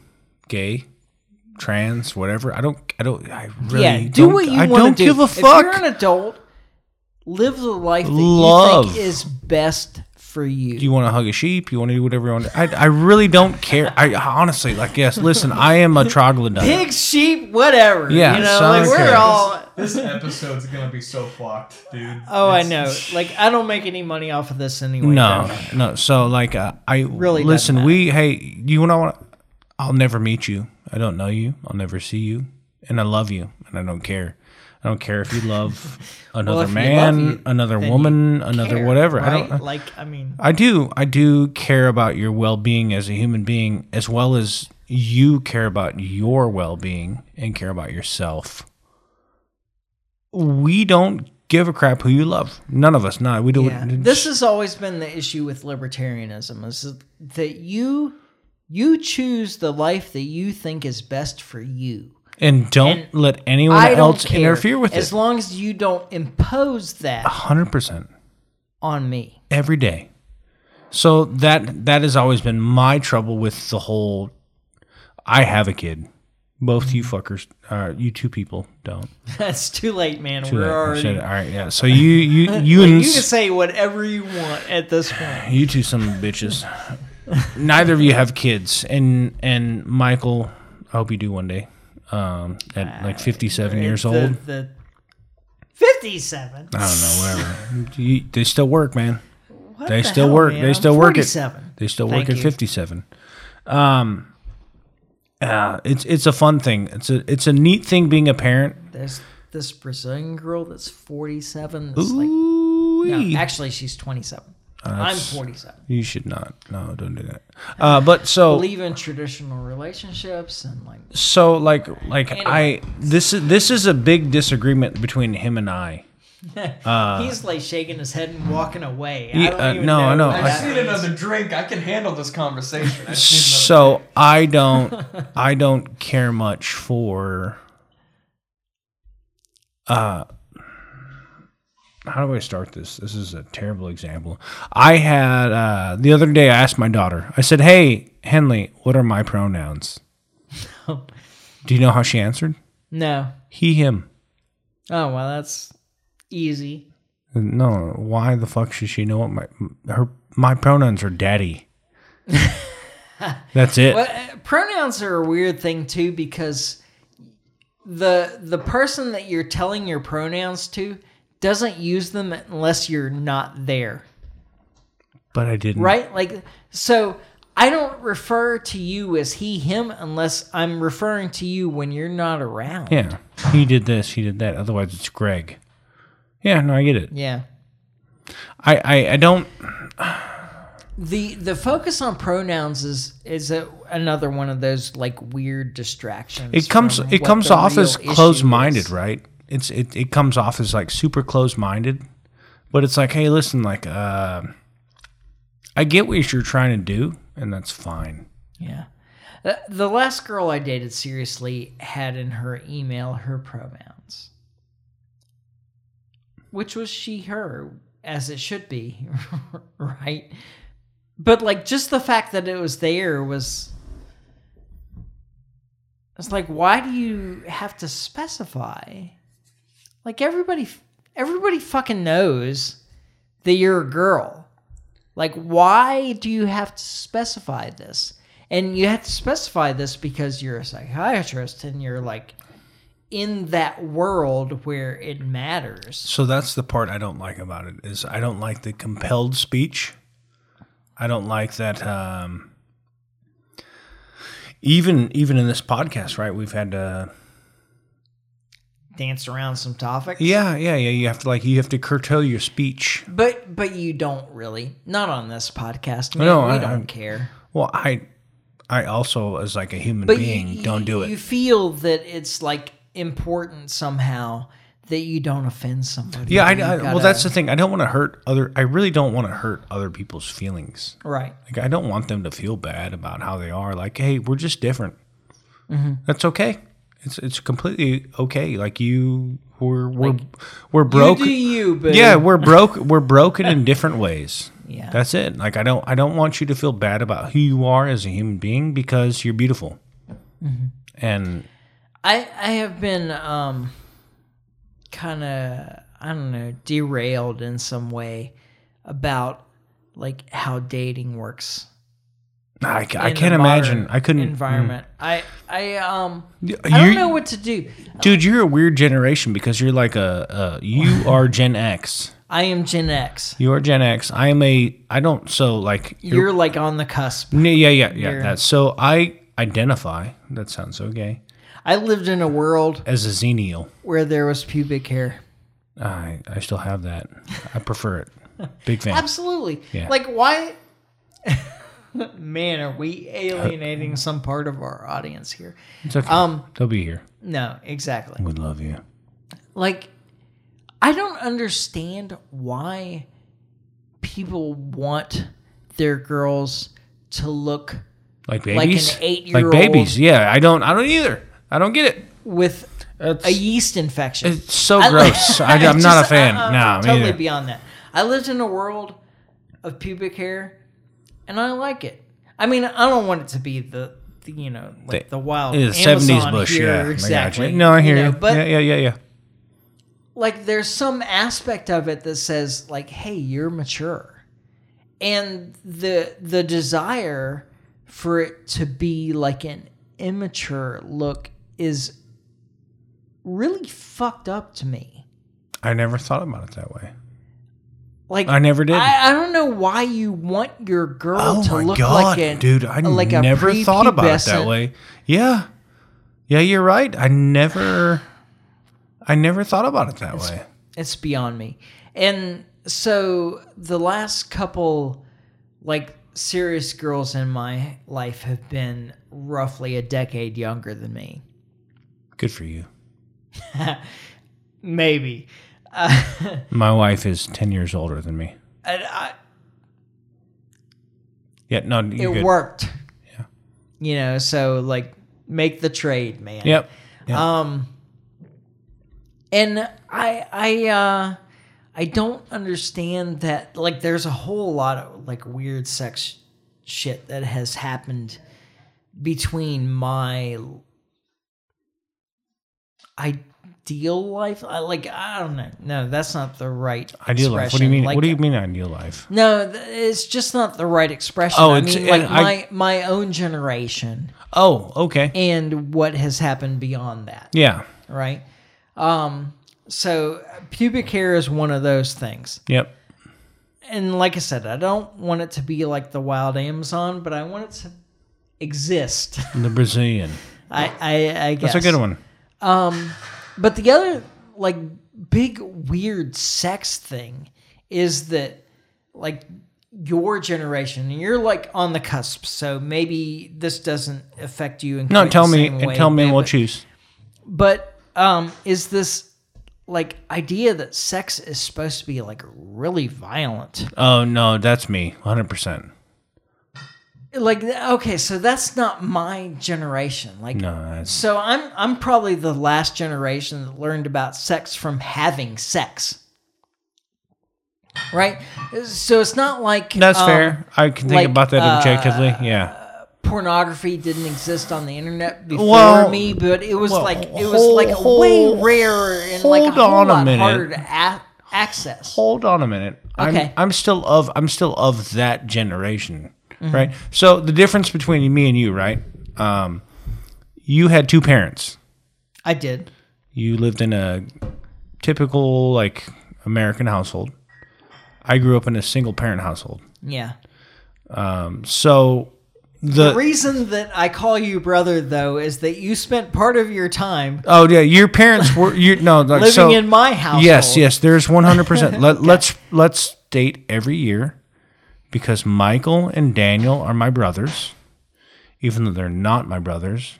I will never not call them my brothers, and I do it out of a sense of duty that will live with me until the day I die, to their mother and to their dad. Who's deceased, God rest his soul. The best silent man I ever met in my life. He could say so much with 0 words. Yeah. But yes, so like I did not. I grew up so like there's like our other friend. His name starts with a J. His last name ends in a T. There were other people. John. Ah, okay. Yeah. Okay, So like I didn't like. We had different upbringings in the same place. Like I didn't grow up in the same way that you or Daniel did. So I didn't. He's the person that said, "Oh, I never think of you." Yeah. It's so there's millennials, right? There's elder millennials. I am. Yeah, you guys are on the cusp. You're like, I am a xennial. I am there. I know it's fucking gay. I hate that There's a lot word. of millennial in a lot of you. You are more X. I think my Yes. brother is more 100%. is more. I'm millennial. closer to you than. you may as well name people on this podcast. It's just like too late. Dude. Tim. Okay, Tim. Sure. Oh, fucking! I love Tim. I love Tim. I love Tim's wife. Like, they are so much fun people. Yeah, but you want to spend party. time with. I don't want to party. I need calm. Well, she quit drinking, Oh, that's true. but she's still fun. No, she is. Yeah, 100% she is. I love Tara. So Tara's one of my favorite people out there. my problem with my friends that I grew up in high school is not their problem. Mm-hmm. It's me. I don't blame them for any bit of isolation or disassociation with me. It's not them. It's me. I'm a family man, workaholic, and it's it. I don't even know that that's X, really. So my generation was renowned. Like, we were well known as the slacker generation. Yeah, but you were also the generation of telling people where to stick it. That's true. And we're also the generation of Amazon, of Microsoft. Well, the advent of you can't claim. Sure, I mean, but those we were the people are benefactors of. Those people are Xers. Like there's The creators there's of, this, yeah, for sure. Weird, like, they're not politically engaged so much, but they're engaged. Like, it's a generation of people that have pushed industry forward in a way that nobody else saw before them. Even though it's a generation of people that are mostly disengaged with politics. You hear all the time the handoff between the boomers and the millennials. No, there's no handoff. We're forgotten. Yeah. Like, the X generation is completely lost in that. Because the X generation mostly is not engaged in politics. We're just doing our own thing. I would like to reiterate that I am married to a woman that is 3 years older than Michael. And so I am completely cognizant of this. And you are an incredibly lucky man, because she is... Hey, easy. Yeah, she looks like she looks like she's 12. She's on half a century, and she is absolutely looks like a 20-year-old. knockout I know. gorgeous. I 100% agree. We should just don't tell her that. I don't want her to try to leave Do me. you think she doesn't know? So She has terrible self-confidence. So to steer the conversation away from my mom, I think that a good title for this podcast would be An Exceptionally Long Schizophrenic Diatribe. That's way too long for a title. What? No, it's I was perfect. about to write it down, but then it was just way too long for a title. It's way too long for your brain right now. No, I understand it. It's just too long for a title. People don't like titles that are like 8 syllables. Christmas Man. Melange. It's got like a rhythm to it though. It's the Christmas Bash. It's the Christmas Bash. Christmas Bash. Christmas Bash is a way better It's title. the Christmas Bash, man. Like, hey, we're just here. It's less specific though. We don't it have to. doesn't Well, pick your audience. We're not trying to talk to socialists. I don't know. I'm a big. I just put 2 H's on a bash, by the way. Just, I don't know. Leave 'em in there. I'm a big fucking nerd. I don't try to cater to my audience. I just am them. No. like, That's if not true, you- friend. see, if you think that I have tried to cater to the audience, exactly- you haven't really been That's listening. my point. That's my point, friend. When I told you about Daniel and my conversation at that intersection, it was meant to empower you, not to tell you that I don't cater to anyone, do I? Not anymore. No. You shouldn't either. Like, it's not a thing. Like, you don't do it. You're a man. Yeah, I know. It sounds super gay, right? It's like this homophobic thing where like we do this stuff and But that's the thing about Marines, is that they're totally... we're the gayest. Homoerotic, We're the whatever. gayest you can be next to not being gay. Next to the village people completely ruined that for the Navy. No, the Navy ruined the Navy. I mean, the Navy certainly didn't help, but Well, it's just like Navy. No, it's just being uncomfortable. It's like you don't have to. Like, these are your people. I don't know. I was talking with my sister-in-law the other night about like about sex. Like I'm really uncomfortable about this, honestly. I want to hear. Like about sex in general, and so for me, I think the sexual revolution or the freeing of sex hasn't actually been good for people. No. I personally, like, I have had one night stand in my life, and I'm still uncomfortable about it. I've had a lot. Congratulations. I regret all of them. Yeah, so that's the thing, right? Like, and it's not like I have any kind of judgment about sex. You do what you think is best for you. But I think the promotion of the idea that just like free love, sex in general, that going out and finding just random partners that doesn't matter is positive for your sexual life, I think is a problem.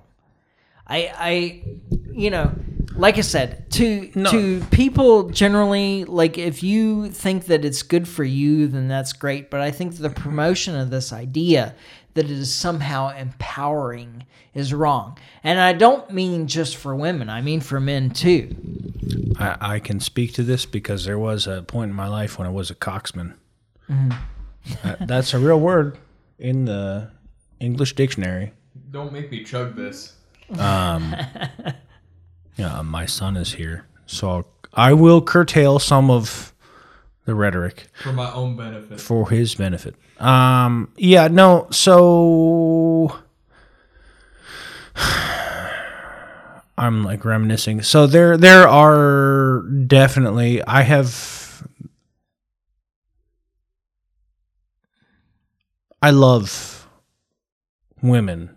Yeah, well, I mean, it's just like whatever. Me too. You can love men, you can love whatever, but like, so for me specifically, it's been like one woman, and I've never felt the connection to any other person. Like, my soul belongs to her, and I wish with every ounce of my being that I could have given her the one thing I couldn't give her. I can't give her my virginity because I'd given it to everyone else. My innocence, whatever you want to call it.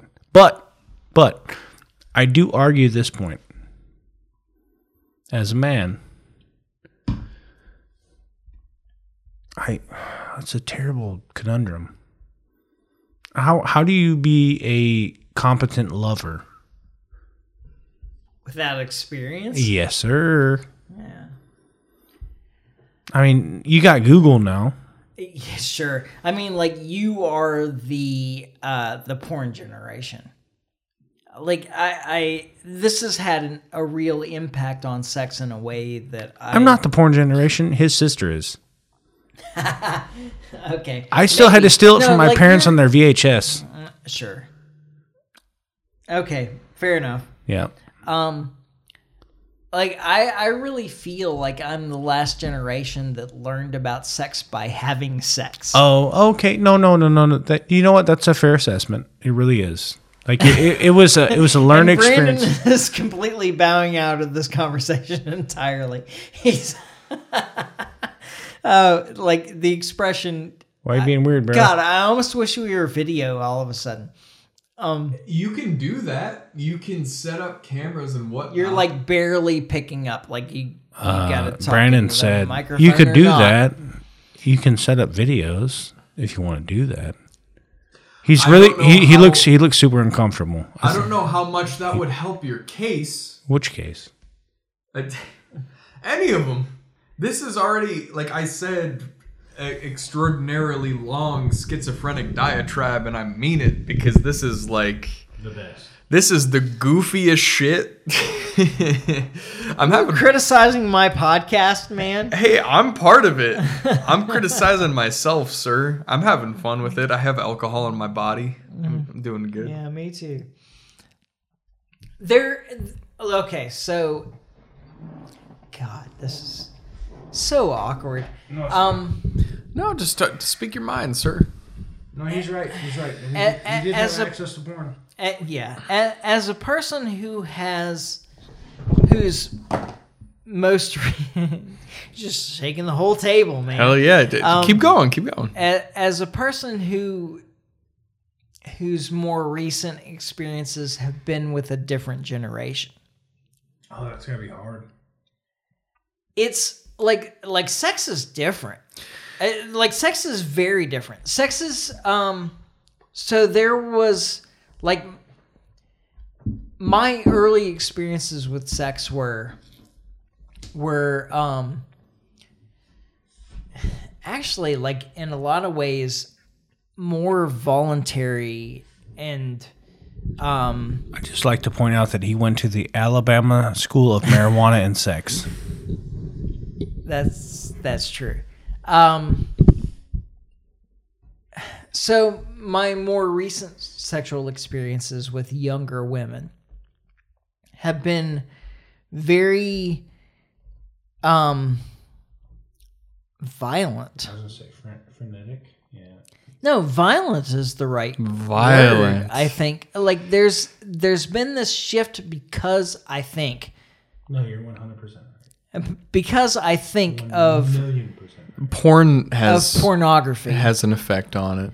has been like this situation where women actually think that they want to be choked and hit and Yeah. like Aside from the people who actually want something like that, like I wouldn't know anything about that, but yeah, me either.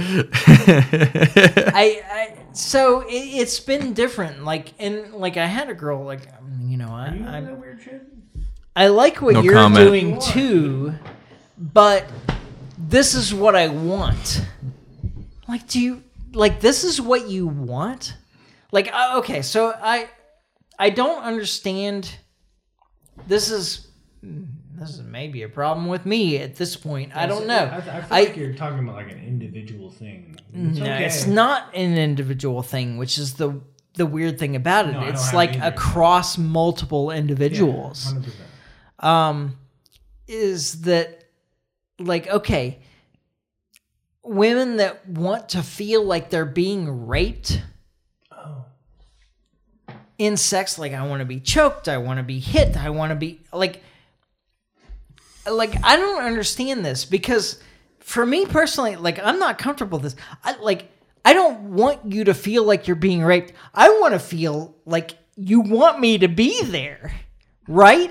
I mean, like you're excited to like be with me. The type yeah, of thing. exactly. Like I don't want you to feel like you're being forced into this in any kind of way. I want you to feel like you want me there. You want me there. I do. I'll agree with you. I think that there's a lot of porn addiction on both sides of the gender spectrum. Absolutely. And that has colored a lot of people's taste in sex. There's a lot of And people. it's not even just like, even if you take the women out of it, just the men's addiction to sex has had an impact on the requirements, the desires, the expectations. Expectations. It's there's a very large and vocal crowd of incels. People who, or even not even incels, but just people who don't get laid enough. Just people who. That's like all of us, right? Really? And a lot of it comes from either Laid the most and it's not enough. a lot of people probably have that insecurity and that pressure because either of pornography or because of past partners who expect something crazy from them that they're not comfortable with. Like The choking thing is really weird to me. Like, I don't know, man. Don't knock it till you try it. I've tried it.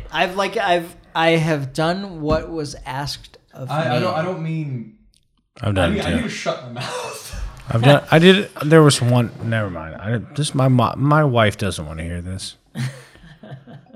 I choked a girl once in South Dakota. I don't think I'd enjoy that. She loved it. Or she thought she did anyway. No, Like, she loved it. there was an expectation. and I completed it. Yeah. Like I've done that. I've done the job Yeah. too. Like It did not so, fit- there was I a get girl what that's you're like, saying. I want to be dominated. I get Like what you're okay, saying. I get like what I you're get that. I okay. So you want to be dominated? What exactly does that mean? If you want me directing the action, cool. If you want me hurting you, like that's not what I'm into. Well, Like, that. Hey, keep my mouth shut. No, say what you have to say because this is a confusion to the older generation. Yeah, we don't Clarify. Get it. We don't fucking get it. I'm not. I don't want to hurt. I don't want to hurt your mom. Look, I don't know. Fuck her up. Look. Okay, as a young man, saying this as a man, what you don't want. I don't know. Maybe it's a problem with me internally that I want a pretty lady to beat the shit out of me. No, I think that there's a desire to be dominated by anybody who either is required by their job to be dominant or is just in general dominant. I would like to be dominated in some degree too. Not all the time, but that's something that that should be a part of my sexual life. I don't know, man. Like, I'm happy to dominate, but there are times that I want to be dominated as well. I'm all about it. That's like my experiences have been only. Bitch fish. But I'll kill you. No, it's. I'm right here all day, every day. Yeah, no. Experiences have been pretty positive on that front. Been a lot of fun. It's find not for it everyone. It's awkward. everyone is into what they're into, and everyone's like. So that's the thing is that there's a level of dominance that I'm comfortable with, and there's a level of dominance that I'm not. I don't want to be. I don't want to be inflicting pain. I don't want to feel like I am imposing on someone what they don't I completely want. understand that. Yeah. So there's a level of it I'm a guy. I like to take control. I like there's a part of that I do really enjoy. But there's a line where it becomes uncomfortable for me where I feel like I am imposing something that is not desired. And what is not desired, I don't want to give. Even if it's explicit, like this is what I want you to do, like there's a point at which that I feel like I am imposing something that is inappropriate. It's the feeling of wanting to be desired. It's not wanting to force yourself on someone. It's wanting someone to be excited to be with you. I completely understand that. Even though I'm on that was well stated. Thank you. Even though I'm on the opposite side of the spectrum and I'm a teeny bit of a masochist, but we're gonna just sweep that under the rug because that's a little bit much for this podcast. I'm not allowed to. Is it? I can't contribute. I can't contribute to this conversation. Well, it's good you're not because you're not on access. Also, microphone. we are like seriously late for our Christmas get together. I was texted about that like an hour ago. Fuck 'em. Okay, I guess we do need to wrap it up at some point. Like, No, it's good. It's good. We can do it. Let's wrap up. Let's wrap it up. Let's find a final topic to round it all out. This is like a weird place to like jump off of to kind of like finish the So what I would like podcast. What I would like to say is, so yes, I came here with my son and my brother, and don't look at me that way. No, you were like, not really. No, I call you my brother all the time, dude. Yep. Don't feel uncomfortable about that. I don't. Not one bit. I don't. You do. Your mom is my mom. Your dad was my dad. I cried about him today. So I think the point of it is inspiration. So like inspirational quotes. You're full of them. You give them every. I gotta go. You give them every time. Thing. Go ahead. I can do mine first. No, go ahead. Okay, so I'll try to come up with something in the meantime. fuck. So my biggest thing, right, for all of those who are unaware of where they are in life and what's going on with them, it's an abbreviated quote, obviously, but it's taken this way. Even though you walk through the dark, lights at the end of the tunnel. Go for it.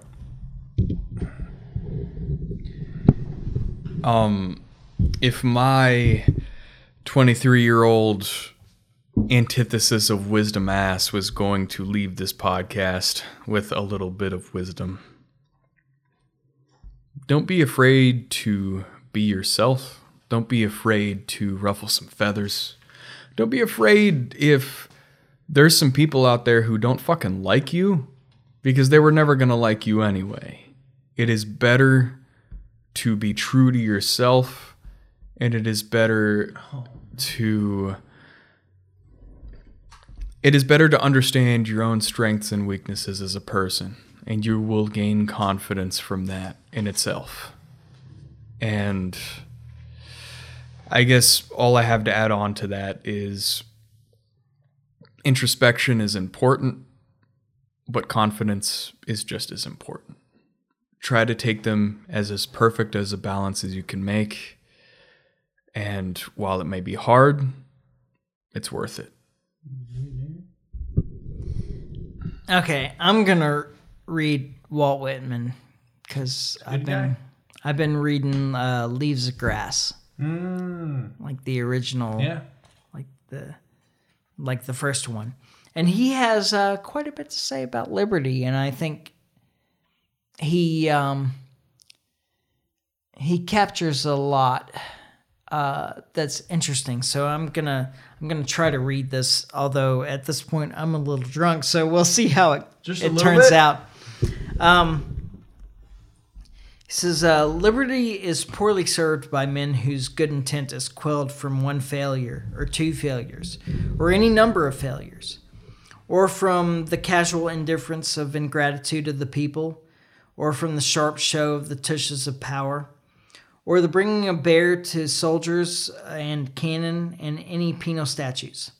Liberty relies upon itself, invites no one, promises nothing, sits in calmness and light, is positive and composed, and knows no discouragement. The battle rages with many a loud alarm and frequent advance and retreat. The enemy triumphs, the prison, the handcuffs, the iron necklace and anklet, the scaffold, garrote, and lead balls do their work. The cause is asleep. The strong throats are choked with their own blood. The young men drop their eyelashes toward the ground when they pass each other. And is liberty gone out of that place? No, never. When liberty goes, it is not the first to go, nor the second to go, or the third to go. It waits for all the rest to go. It is the last. When the memories of old martyrs are faded utterly away, when the large names of patriots are laughed at in the public square and from the lips of orators, when the boys are no more christened after the same, but christened after tyrants and traitors instead, when the laws of the free are grudgingly permitted, and laws for informers or blood money are sweet to the taste of the people.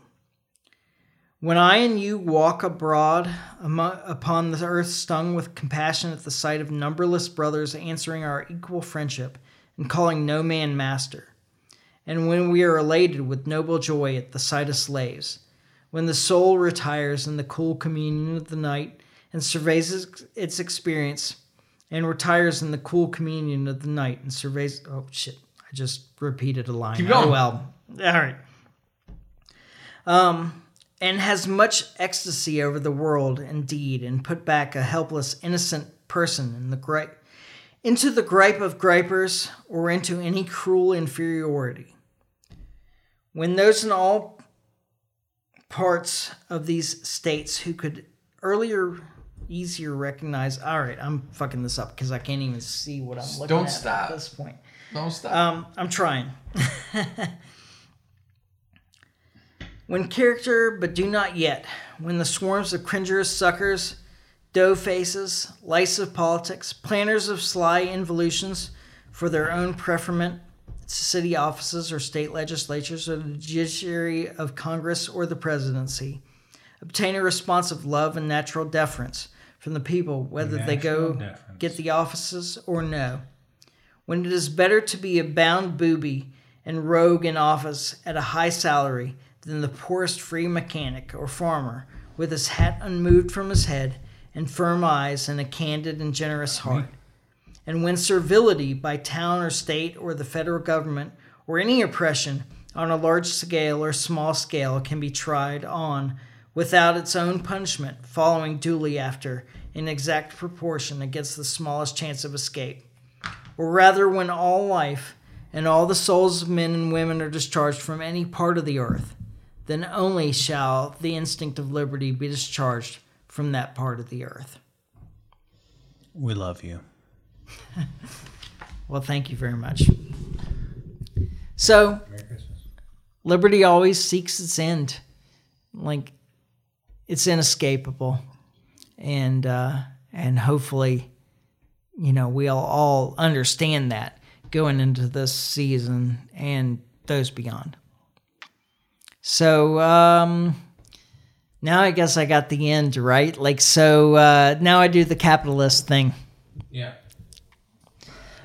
So follow us on Facebook and Twitter and iTunes and Podbean and all the places where you can find us. You can like and share, comment, subscribe. All those things help us a lot. And we will be back next week when we finally get this right. And in the meantime, try to stay free. Life is short. Live free. Ciao.